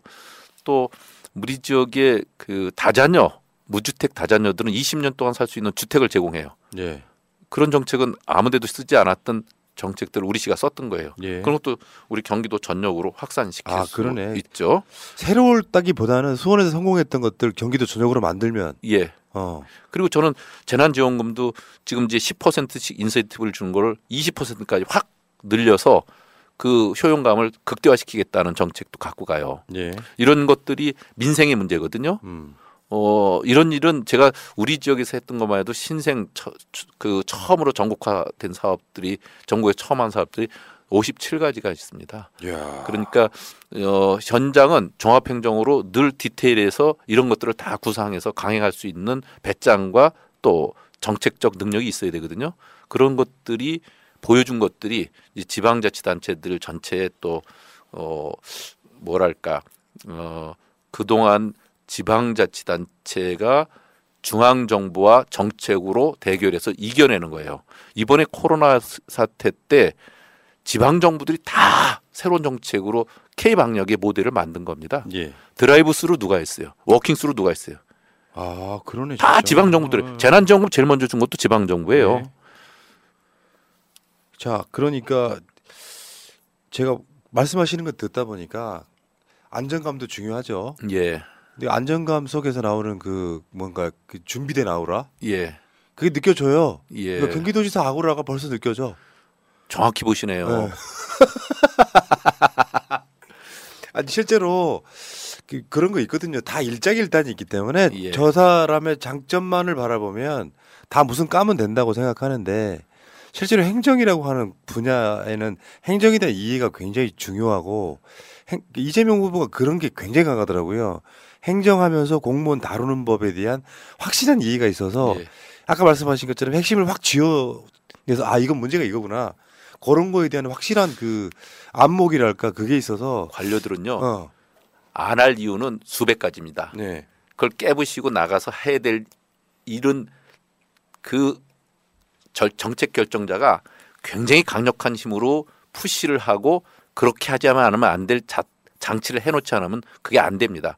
그걸 할 줄 아는 사람만이 새로운 정책과 또 소신 있는 리더십으로 정책의 생산 능력을 인정받을 수 있어요. 야, 그러니까 어제 안민석 의원의 인터뷰도요. 많은 사람들이 공감됐다라고 생각을 했는데 또 염태영 시장 인터뷰를 해보니까 이건 또 공감이 되는 거예요. 아, 저 행정은 또 약간 다른 분야이긴 하지. 그리고 실제로 말만 이렇게 막 뭐랄까 이렇게 막 구호만 앞서는 게 아니라 조용히 가서 하고 오는 사람도 있거든요. 내가 외치기 전에 먼저 뭐 하는 사람이 있어요. 그런 과에 가깝지 않을까. 우리가 그 현장에 있으면요. 끊임없이 창의적인 일을 만들 수 있어요. 네. 근데 그것은 일상적으로는 잘 안 나와요. 제가 우리 시에서 했던 거 하나만 더 얘기하면 그 응급 환자가 생겼어요. 병원을 가야 돼요. 그런데 모든 신호를 받고 가면 얼마나 골든타임에서 놓쳐지기 십상이잖아요. 저희 직원 하나가 우리 시가 그 종합관제센터에서 모든 컨트롤이 가능하니까 웹에서 내가 이 장소에서 어느 병원에 응급실로 간다는 걸 치면 그 순간부터 그 차량에 붙어 있는 GPS로 그 방향으로 모든 신호가 튀어요. 그러니까 어디서든지 10분 이내에 종합병원 응급실을 갈 수 있게 됐어요. 굉장히 신선한 거죠. 그날 적극행정의 대통령상을 받았어요. 사실은 그 수술실의 CCTV, 닥터 헬기 다 그게 그냥 나오는 게 아니잖아요. 그렇죠. 그게 민생이에요. 그리고 그것이 생활 정치라고요. 그것은 중앙 정치를 했거나 중앙 관료를 했던 사람 전혀 모릅니다. 이재명은 그거 하나 갖고 성남시장 했고 경기도지사에서 그런 효능감이 대선 후보까지 만들었잖아요. 예. 그것을 저는 닮아갈 수 있는 것이 중요하다 이거예요. 그러니까 닮아간다는 것보다는 사실상 같은 사람. 예. 이름만 다르고 같은 사람. 나 그 자리에다가 올려주면 훨씬 이재명만큼 그 효능감 느끼게 해드리겠다. 요거죠. 예. 자, 그럼 마지막으로요. 벌써 마지막에. 네, 시간이 이제 다 돼서. 근데 오늘 정면 승부 같은 얘기를 안 하고 그 저기 제 개인 얘기하고 또 야구 얘기하다가 간 것 같아가지고. 아니요. 나중에 한번 보세요. 그래요? 한 시간에 수도 없이 많은 얘기가 나왔습니다. 다 기억 못 하시는데. 진짜 제일 중요한 질문이에요. 어떤 도지사가 되고 싶으세요? 저는 저는 도민의 삶의 만족도를 최대한 높이는 그런 도지사가 여기 보십시오. 되고자 합니다. 예. 그리고 특히 민생과 관련돼서는 누구한테도 양보가 없습니다. 윤석열 치하에서는 이제 정말 어려운 시기를 맞게 될 때 꿋꿋하게 도민의 삶을 지킬 수 있는 사람이 필요하고요. 그럴 때 온갖 탄압과 역경 속에서도 소신 있게 지키는 게 필요합니다. 저는 이명박 박근혜 정부 속에서 무수히 많은 탄압 속에서도 수원시정에서 꿋꿋한 민주당만의 가치 있는 정책들을 지켜내 왔습니다. 이런 것이 저의 그동안의 실적이고 또 산 증언입니다. 우리 도민들께서 이제 지방행정을 했던 사람 안정적으로 해서 이재명의 민생정치의 효능감을 극대화시킬 사람 저 염태영을 주목하고 지금 언론 환경이 무슨 중앙에서 대선 끝에 이를테면 중도 포기자나 또 경선 탈락자 이런 사람들의 뒤처리 이벤트처럼 이렇게 그 만들어지는 그런 그 경기도지사 후보들이 아니고 그런 것만 비치는 언론 기울어진 운동장의 언론이 아니라면 반드시 그 안에서 옥석을 가리는 그런 후보를 만들어지고 골라낼 거라고 생각합니다. 우리 도민들의 현명한 판단을 기대하겠습니다. 새날에 지금까지 경기도지사 후보분들 다 지난주 이번주 인터뷰를 해봤거든요. 제 결론은 참 민주당이 지금 쉽게 표현하면 별들의 전쟁이 됐구나. 다 괜찮으신 분들인데 그래서 민주당 지지자들 분들이 좀 행복한 고민에 빠졌구나 이런 생각이 좀 들었고요. 다만 내가 어느 쪽에 더 중점을 두고 경기도지사를 바라보는지 아니면은 실제로 경기도지사라고 하는 자리가 이재명 후보 지사가 있기 전까지는 그냥 행정가의 느낌이 훨씬 강했다면 이재명만큼 해줄 사람이 또 있을까? 이런 욕심도 생기고 눈높이가 높아졌다는 말씀도 좀 드리고요. 여러분들 보신 분들 중에 어떤 분이 경기도지사 감인지는 고민 좀 해보시고 여러분들이 지지해 주시기 바라겠고요. 오늘 물론 염태영 시장님이 우리 방송에 처음 나오신 거 아니기 때문에 뭐 익히 들어서는 알고 있지만 경기도지사 후보로 인터뷰는 처음이라서 굉장히 좀 깊은 이야기 한번 들어봐서 좋았다는 말씀 드리고, 자, 염태영 경기도지사 예비후보 인터뷰 마치도록 하고요. 좋은 결과 있으시기 바라겠습니다. 고맙습니다. 예, 열일하는 새날 예, 반갑고요. 앞으로도 자주 뵙기를 희망합니다. 네, 고맙습니다. 완전한 대한민국 문재인과 손잡고